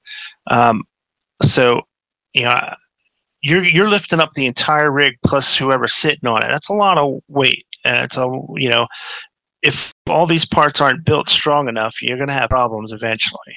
So that's one of the things I would check into really well before I would dive into this system. But other than that, it looks pretty solid, though. I'll give it that. There's another picture on their website where they put the pivot piece on the back and the motion piece on the front. So I guess you could do it either way. It is pretty, and like what's unique about it, like you said, Brian, it's completely underneath the rig. It doesn't stick out the side at all, and so the footprint, it's like it's not even there hardly. Yeah, that's right. So my rig I have set up on a platform, and when I got my actuators for motion, I had to extend the width of the platform, because when you add those actuators on the side, you add almost another foot to the width of your whole footprint. So something like this, I wouldn't have had to do that. I could have kept the initial footprint size and it just went with this. I almost bought a Next Level racing rig. I was really, really close. And then if I had, I would be looking at this going, okay, now I got to get this to match it, Here you go. That's how it works. All right, next up, heads up, there's an update to Sim Racing Apps. Server version 1.18. I did update recently. Basically, he added the iRacing new content that's been released since December. He added the ability to control all aspects of the gauge parameters. He disabled the pit countdown now that iRacing has its own. You can re-enable it in the settings. See the release notes. I would definitely stick with the sim racing one, the apps first one versus the in game. And if you turn your chattiness down real low on the in game, you won't hear it. So if you do update, then that means you need to go into the settings and turn it back on if you want to keep the sim racing countdown. Okay. So we're looking at a wheel next, right? Cube Controls wheel. It's like a Mercedes branded one. Is this one of those that can go in the wheel or in the actual car as I'm glancing at the website? Yeah, this is kind of like what they were doing with the Bentley and the BMW, what Fanatec was doing. Now Cube Control is doing the same thing, but with Mercedes AMG.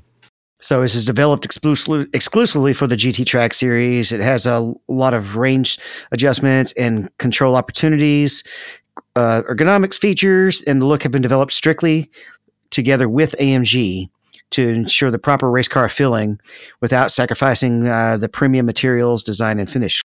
So I guess you can throw this one on the rig or the car. So they just announced this in a blog post like today. There's no price or anything like that. It's not for sale yet. But there you got a picture of it. It looks much like the wheel I bought, but toned down. It's not like as many buttons, and it doesn't have the rotaries and the paddles and all the other stuff. Real sleek looking. Well, one of the reasons you might not have as many of the paddles on a GT wheel is because if you look at the dash, you got some of those rotaries over there. Yeah. But more to come on that. We have no idea what the price will be or anything like that. But, when I saw the email from Cube Controls about a new wheel, I kind of held my breath. Oh, no. Did I buy the wrong one? Did I not wait long enough? And I should have waited and got this one instead. But no, I got the right one. All right, Tony, the next one we've got is the MR-Mobile. Yeah, I wasn't sure if we were going to see this one on the script tonight or not. I come across this earlier just today, and this one here kind of seems like it could solve a lot of problems for a lot of guys. Like if you're short on space, you need to get that rig, folded up and moved out of the way. This one sounds like it could be a very good option, and it does just that. It looks like it fairly easily just folds right up and has like a pretty small footprint, and it's not a plastic. It's made from 5mm aluminum and 30 series aluminum profile, and it's sturdy enough. They say it has no problem holding any DD wheel. And I got you. I want you to try imagining one thing though. Just look at the video when it's unfolded, and imagine trying to reach that brake pedal around that center post. Well, the center post for sure would be a problem for a lot of people, but there are sacrifices needed to be made for this stuff to for what you're looking for, right? I mean, the center post is a 2 or 3 inches thick, maybe, and it's literally in front of the brake. I mean, David's got a very good point. Yeah, we've had teammates who basically have not been able to drive certain cars because of their G seat. So I wouldn't recommend this one. unless you're going to get rid of the clutch and get your brake pedal all the way out to the side and just focused on using only a steering wheel clutch. A 2-pedal system. Yeah, that might work. The way it folds up, Tony, like you said, the picture where it's all folded together, I mean, it's no bigger than what an office chair would take up, space-wise. It needs a speaker attached, though, so it can make the transformer sound when it's changing. Yeah, no, you're right, though. It's very, very small footprint, lots of adjustability. So I mean, you can customize this thing to how you want it to, to fit you. And they say it'll fit drivers anywhere from 4 feet to 6'6". So there's lots of flexibility. But yeah, the center post could be a problem. But you know what, for a lot of people, this just a really good solid option, and might keep the wife happy. Yeah, and no price really. It says coming soon. Price is coming soon. There's a $1 reserve. You can pay $1 and reserve as a deposit. Yeah, reserve your spot in line. They figure this is gonna come. It says coming soon, April, May. So I don't know if that's when they're gonna actually start taking official pre-orders or when they're gonna launch a price. I mean, it's almost April, so yeah. I don't know. Maybe we'll if they keep this thing updated, we can update down the road when it gets a little closer to getting released.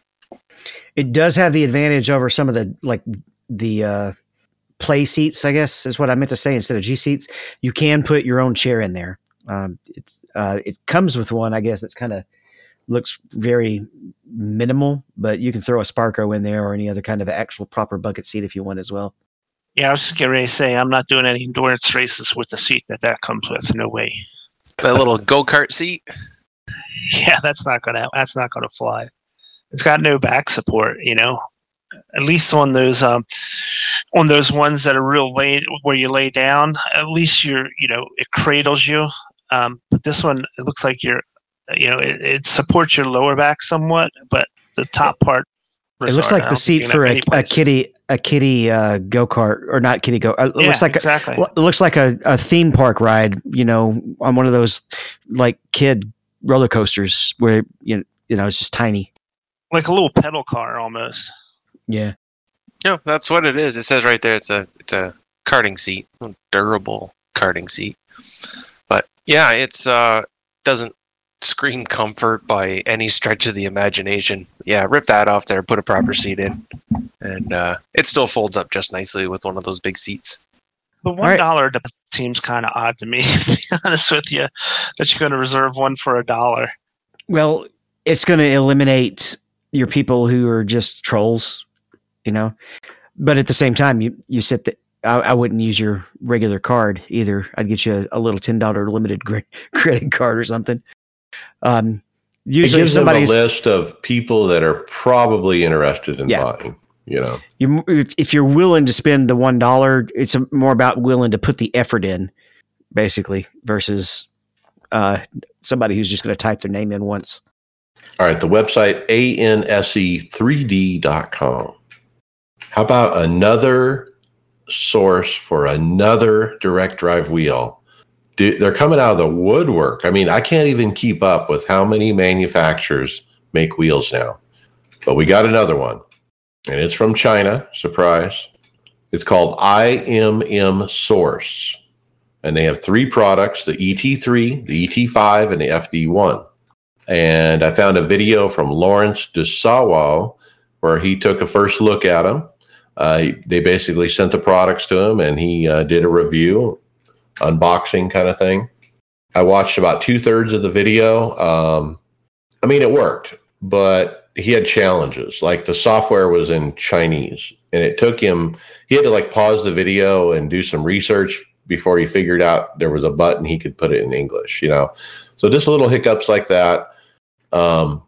He also had trouble getting the settings just right. Like he had a lot of where he wanted the wheel to be free and he couldn't get it to be free, and he was moving the sliders around. And so there were some certain challenges with the software. there's two versions, the 10 and 17 NM version. And they're for sale at Abruzzi Racewear, of all places. Yeah, Abruzzi is known for selling gloves and sim shoes. But when I went to their website to look at this new wheel, Abruzzi is selling all kinds of sim equipment. Not only do they have the IMM Source, but they sell also the Sim Magic, as well as the other ones as well. The Moza, they have the Moza wheel as well, and they also offer the gloves and shoes, like I said, as well. So, go over some prices here because they're in pounds. It looks like if you get the ET5 just by itself, you're looking at about $1,200. Seems high. That's the 17 Newton meter one, right? Right. So you compare that to what, the DD1, which is 20, and that's 1,200, right? 1,500. 15. I believe so. Now, yeah. Wow. I think I only paid 1,000. I'll double check on that. So you can get the ET3 with one of the wheels, their FD1 oval wheel, or their FD1D, which is the wheel with the flat bottom, and they're 910 pounds. That's $1,500 for the wheel and the base combo. And I did just double check the Fanatec DD1 it's $1,200. Okay, and one thing that the video pointed out that I wasn't aware of is he said that the quick release hardware is the same across the IMM Source, the Moza, and the Sim Magic. All three manufacturers are using the same quick releases. Yeah, it's just your standard NRG quick release. Okay. But it's good that there's some standard there at least, right? Well, that could be very well the same company over there. China's economy's got a lot of commercial and not commercial at the same time. So they could all be the same company, or at least have somebody telling each of the companies how to do it. There was a video of maybe a couple months ago I watched that somebody was suggesting basically that the motors inside these are all from the same source in China, and that these companies are just, regurgitating the same product, with different housings and wheels and stuff. That doesn't seem implausible. Oh, that's very likely what's going on. You just look at this, like even the housings are, these don't look much different than my Sim Magic. Probably not a bad thing though. Get lots out there. Keeps driving that price down, hopefully. Yeah, I thought the price was a little high, but compared to the Moza and the Sim Magic, this is the highest one.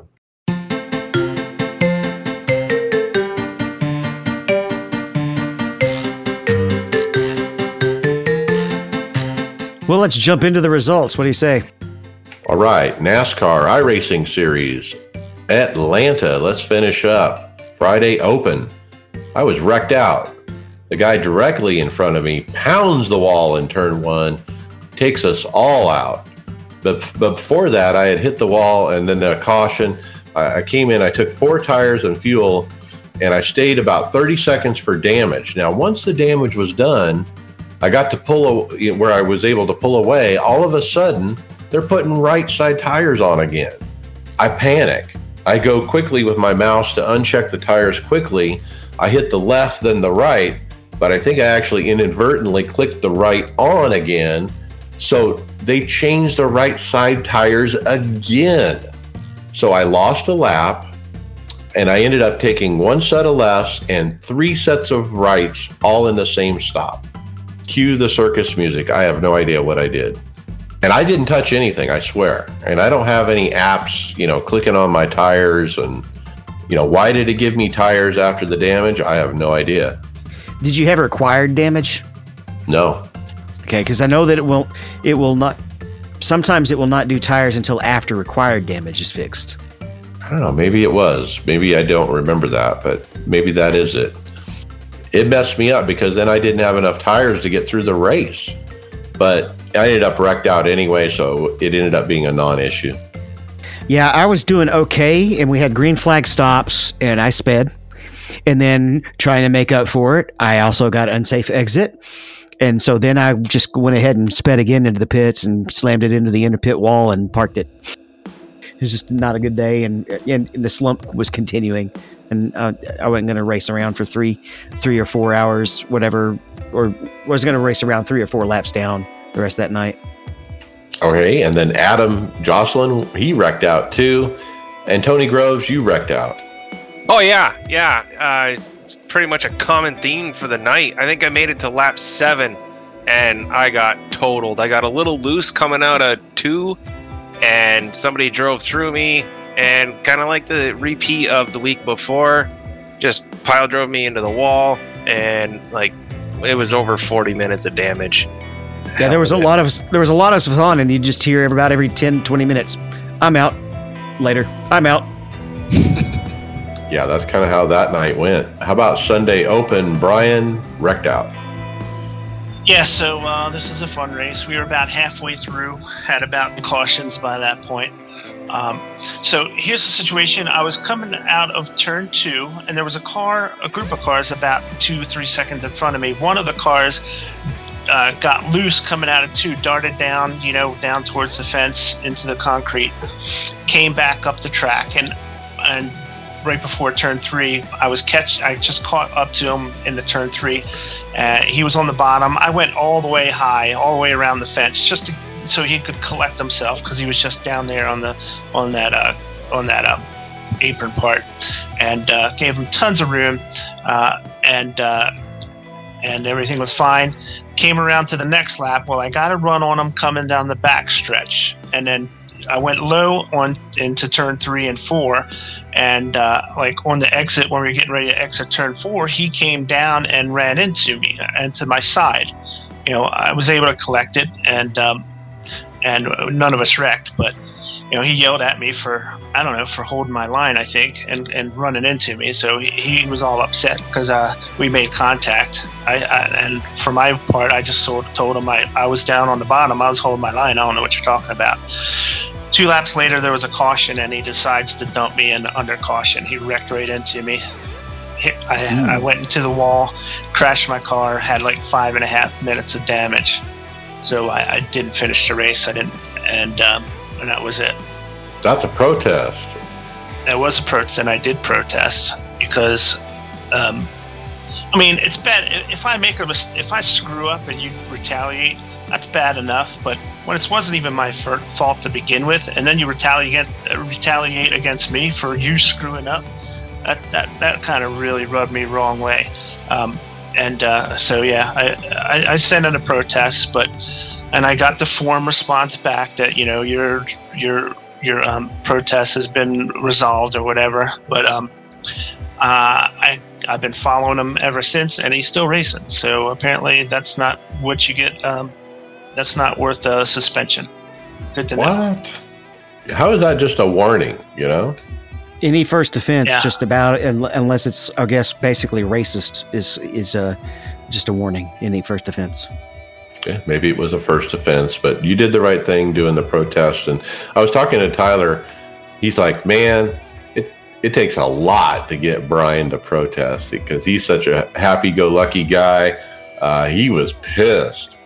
Yeah, I was literally shaking. I was so upset about this because I race with people, for the most part, unless we're like coming down to the end and it's real tight racing, I give people all the room they need. I don't, I race with a lot of respect, in my opinion.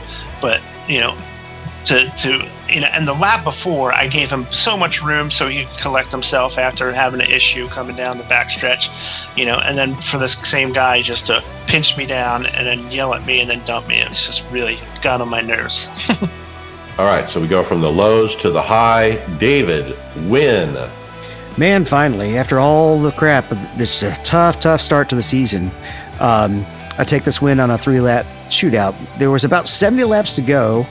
Where we had a pit stop and under caution. I made it a little bit too loose, and as a result, I ended up saving fuel involuntarily, and I was going to make it, but a caution landed with about 10 laps to go, and it trapped a lot of the guys down that weren't saving fuel, kind of behind us. They had to take the wave around and race us the rest of the way on older tires. So they were in the back. I restarted third, and with the adjustment, I tightened the car way back up and was able to take the lead in one lap. We had another caution, 3-lap shootout, and I was able to pull away. Well done. Good way to turn it around. Yeah, unfortunately, the next night, the league race didn't go so great. Okay, Tony, and you're backing up your stuff with a win. Yeah, how about that, eh? That was awesome. Great set. This time, Friday night, I qualified. This time I said, no way. I didn't qualify, and I was actually the last number in the room, so I started dead last, and I was able to just kind of sit back and let everybody kind of wreck, and then made my way up into the top 10. Like, I had a fast car, and I really enjoyed racing that track. I just got around there quite well. So I was pretty much able to stay in the top 5 for the whole second half of the race. And then I had the lead at about 30 to go. And a lap car decided he didn't want to go a lap down or, another lap down, and decided he wanted to race me. And ended up using up my tires, got myself, I smacked a wall, lost the lead, and I was still in second place. A caution came out with 8 or 9 to go, and the leader decided he wanted to pit and gave me the lead, and that was it. Like, I got the restart and just took off, and they couldn't catch me for, it was a 3-lap shootout just like David had at the end, and I just drove away from everybody and took it home. It was awesome. Stack them up, man. Let's keep stacking them. Well done. Yeah, our team is doing good. I think we've won everything but Phoenix so far, so we're on a roll. Sunday fixed, I ran P14. I got jumped 3 different times from people that couldn't hold their lane. Like, I'd hold my lane, they're on the inside, and they can't hold it, and they just, come up into you. But it wasn't too much damage, so I soldiered on. I found the wall a few times on my own, and I eventually wrecked really hard near the end. Man, I suck. I mean, that set was tight too. Stephen Llewellyn was out there with us. He got wrecked out. Tyler, he got a finish, and he got P8. He said, finally a dang top 10, finished with 13X, all from getting dinged and doored. Eventful race with cars going everywhere. Fixed set was just too dang tight. Early damage on lap 2 had my RPM down to 1967. Had to keep the car wound up on the outside. Another what could have been on Dakota. So let's talk COTA. Wednesday Open. David wrecked out. Yeah, I was doing okay, running about 20th, and just made a mistake at the end and got stuck in the wall. And just, it's, the road courses are just not going to affect the points too much, so I wasn't too worried about it. I was like car 30 and was running 20th, so not terrible considering how tough those fields are on those, and you don't get any resets or cautions or anything. So you basically are going to finish where your pace is for the most part, other than people who take themselves completely out. All right, and then I got a nice P10. Started 14th, kept it really clean. I never spun off, not even once. I had 12X by the end. I thought for sure I wasn't going to finish. I thought for sure I'd get the disqualification from too many 1Xs. But boy, was I backing up those fast braking zones. I mean, I was braking way early just to make sure I didn't screw up. Like 20 feet early on purpose, because I just don't trust myself to overdrive this car. And overdriving at COTA, man, it's so easy to do. It is so easy to do. So I'm one and done. I'm not going to try it again, I don't think. I did try it this afternoon, and what did I finished 18, I think. Well, you didn't stick it in the wall, though, right? No, I didn't. I forgot to type it in. It looks like no, there it is, P18. I just said, who cares? Again, I was car 27 or so, and just out survived the people that I could out survive and got outrun by the people who were faster than me. I'm putting down 15s, and the fastest guys are putting down like 8s and 9s, and that's just, I don't have that pace. I am really enjoying the braking with the pedals. I'm outrunning some of the guys in the S's, but I think I need to slightly tweak just how stiff I have the throttle, because I'm still spinning the wheels just a little bit too much getting on the gas, and I think that's where I'm losing most of my time right now. Okay. Adam Jocelyn ran today. I think he had 10th, but he actually had to do a drive-through, and he stuffed it into the barrels, basically, getting into pit road way too hot. And that whole process did not lose a spot. That's how much of a gap there was. Yeah, Tyler Williamson, he ran with me last night. He ended up with the best finish so far, P7. He did have a drive-through and still finished P7. I don't think he's running again either, because he was not having fun. It goes along the same lines we were talking about with you don't restack the field, so you basically just try to run and not screw up, and when you do screw up, there's never any getting it back. So it's not the most fun event to hop on when you're in iRacing.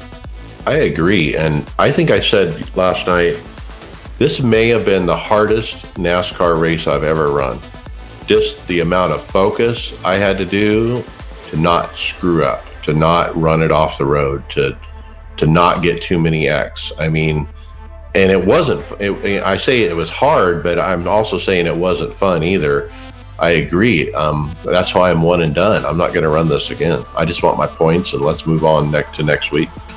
It's too bad that they can't have different exporters for different class cars, because when we watch the real guys, they're going to be so abusing these areas that we're not allowed to with the 1Xs. All of the runoffs, they're going to be, where you can't touch the curbs really in the S's, and as long as they stay away from the turtle, they can basically just about do whatever they want. So it's too bad that they can't make that adjustment. You don't want to allow that kind of leniency in an F1 car, but these are twice the weight. You're right. This would be a lot funner if I didn't have to worry about the 1Xs. I mean, I'm not like going off every time, but sometimes in that infield, you go just a foot wide and you get one, you're like, damn, I shouldn't have got one for that. Yeah, track limits need to be adjusted, I think. I talked to Tyler after his race, and he said just the track limits were just ridiculous. Yeah, it makes it not fun. Like if it was more relaxed, I think we could really race and enjoy it a little bit. Let's talk other racing. Hosted, I ran a bunch of stuff. I ran wrecked out of the 87s at Tally. That some guy was intentionally on the apron, and he turned up into the leaders as we went by. And this was in the Chris McGuire hosted, and I'm pretty sure that guy got what we call permaban, where he gets blacklisted and he's never going to be allowed to join those hosted servers again. It's a shame when people do that. We had a good race going. Did something happen to the notes, because the entire fast track entry is missing? I don't know. The next one is Gen 5 at Daytona. That was super fun, but got wrecked out. Then I ran a couple carb cups at Tally. I was wrecked out each time. I did a Dallara Dash at Charlotte, wrecked as well. Pickup cup at Daytona, wrecked. You see a trend here. Man Cave After Dark, Thursday Night Truck League. I ran Texas. Was running dead last, and then I plowed the wall to make it worse. And I parked it. No fun. It's no fun to be dead last in the league when there's not a lot of drivers anyway. So yeah, and I'm not going to be running that tonight. They're running 5 flags, and I don't think I have that track. Let's talk fast track racing. Do you remember what you did? Well, I know I was involved in that early wreck. We had a guy get loose and kind of unsafely rejoin the track and scared a bunch of us, and caused another guy to panic and get into the wall and cause a big one.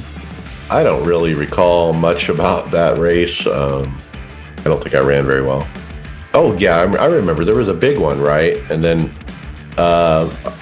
you're right. Some guy rejoined, and then I think one of the admins, hit the wall hard, and then a bunch of people were involved, and so I gained a bunch of spots. Yeah, Bobby was wrecked out. I'm looking at an older version of the notes. Somehow it got replaced. But Bobby was wrecked out. I was wrecked out. Greg hit the wall and parked it. And you had P14. Said you started dead last, a big wreck. Then several of us got disconnected. You lost like 5 laps. Got disconnected again. And Adam went with the alternate tire strategy, right? Where it was basically a coin flip. Do I use the tires now or later? He went for later and didn't get the caution he needed. Oh yeah, he got burned on that. And I did what everyone else did. I took tires and used up our tires when everyone else pitted, and that really burned him. But yeah, the disconnect, I remember now, I got disconnected a couple times, and it was others as well. So it wasn't just me. And it's like, it makes me so mad because TeamSpeak still stays connected and everything else stays connected, and Discord, and so it's not like I lost my internet connection. You said it happened to several people though, right? Yeah, I wasn't the only one that was dropping out. There was like 4 or 5 of us, I think. So that could either be on iRacing's side or it could just be something in the backbone that caught a lot of people going down the same pipe. Okay. OBRL Aftermath Truck Series. The winner is Josh Robinson at Chicagoland. Tom Ogle second. Dwayne MacArthur third. Who? And with that, we're on to final thoughts. Brian McCubbin. Well, so I guess I want to start off by apologizing to my friends at the OBRL. Sunday morning, I had the dilemma whether I was going to run the OBRL race or I was going to run the NIS race. And I figured I missed OBRL last week because I had to work Sunday morning. But so I figured I'd just stick with the NIS, and that was a bad decision with the kind of garbage I went through. So I don't know, man. Just stuff like that you just don't see in league races. They don't put up with the kind of crap that I had to deal with that Sunday morning, and it was a real turnoff. I'll be honest with you. And I try not to take it personally, but it just does put a damper on my mood when something like that happens, and makes me think it's better for me to stick with just leagues where they just don't deal with something that kind of behavior. Yeah, that's tough to deal with. I'm surprised it's taken this long, though, Brian, for you to have to go through that scenario. I think all of us do at some point. Yeah, that might be true. But all right, David Hall, final thoughts. Well, we got Sebring coming up. Greg just ran a race, did pretty well. I'm going to probably do one here in just a little bit. That's about all I got going on. I still think I'm kind of in the slump, even with the win. Though that was a really exciting win. I remember, especially if it's been a while for the NIS side of things, I definitely had the heart rate pumping through that, and it was very exciting. So it's a slight monkey off the back, but still just a kind of a rough start to the season, and probably going to spend most of the rest of the year both in league and NIS just not even looking at the standings because I'll just get depressed if I do. I'm not looking at standings on purpose. I know how bad I've been doing. Greg Hectus, I don't know if you hear us. Final thoughts. You got me? Yeah. Yeah, so, I wasn't on the podcast here tonight. I got some stuff that I was taking care of, but got a league race coming up here in a couple minutes. Just looking forward to running some COTA this weekend and doing a bunch of racing at Sebring with David and the other guy that we got at, what's his name, David? Stefan. Oh, Stefan. Yeah, that's right. Racing with him. So that'll be a fun thing to do here on the weekend and, get back at it. All right. Very good. Tony Groves, final thoughts. Well, did I ever feel great last week? I haven't raced COTA yet. I will be most likely Sunday now is going to be my one and only start, and I'm sure I'm going to be absolutely humbled like the rest of you. I'm not expecting a whole lot. Survival.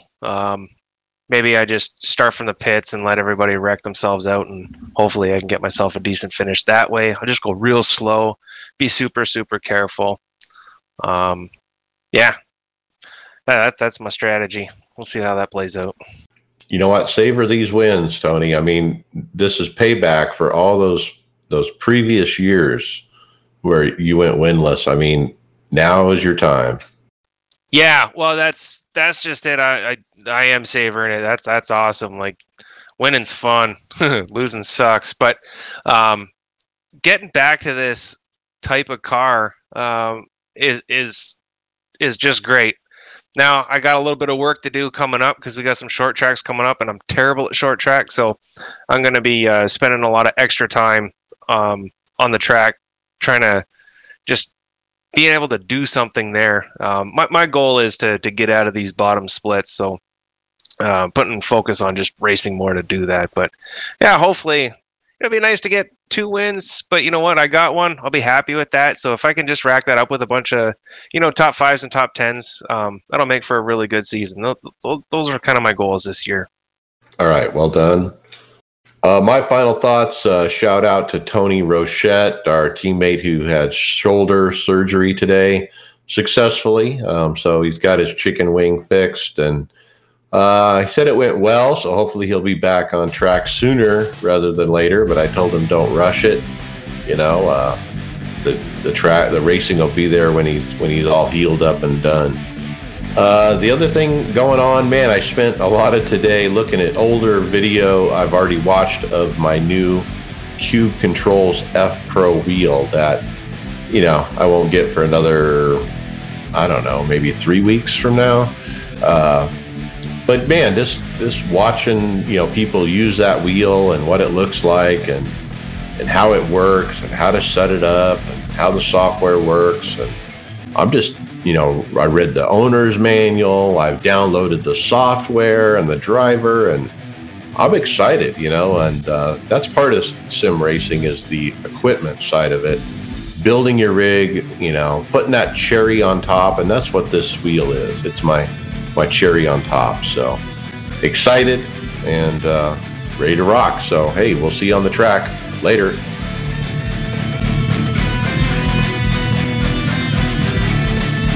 Thank you for listening to the iRacers Lounge podcast. Make sure you go subscribe to us on iTunes, SoundCloud, or Google Play, Facebook, and Twitter. See you on the track.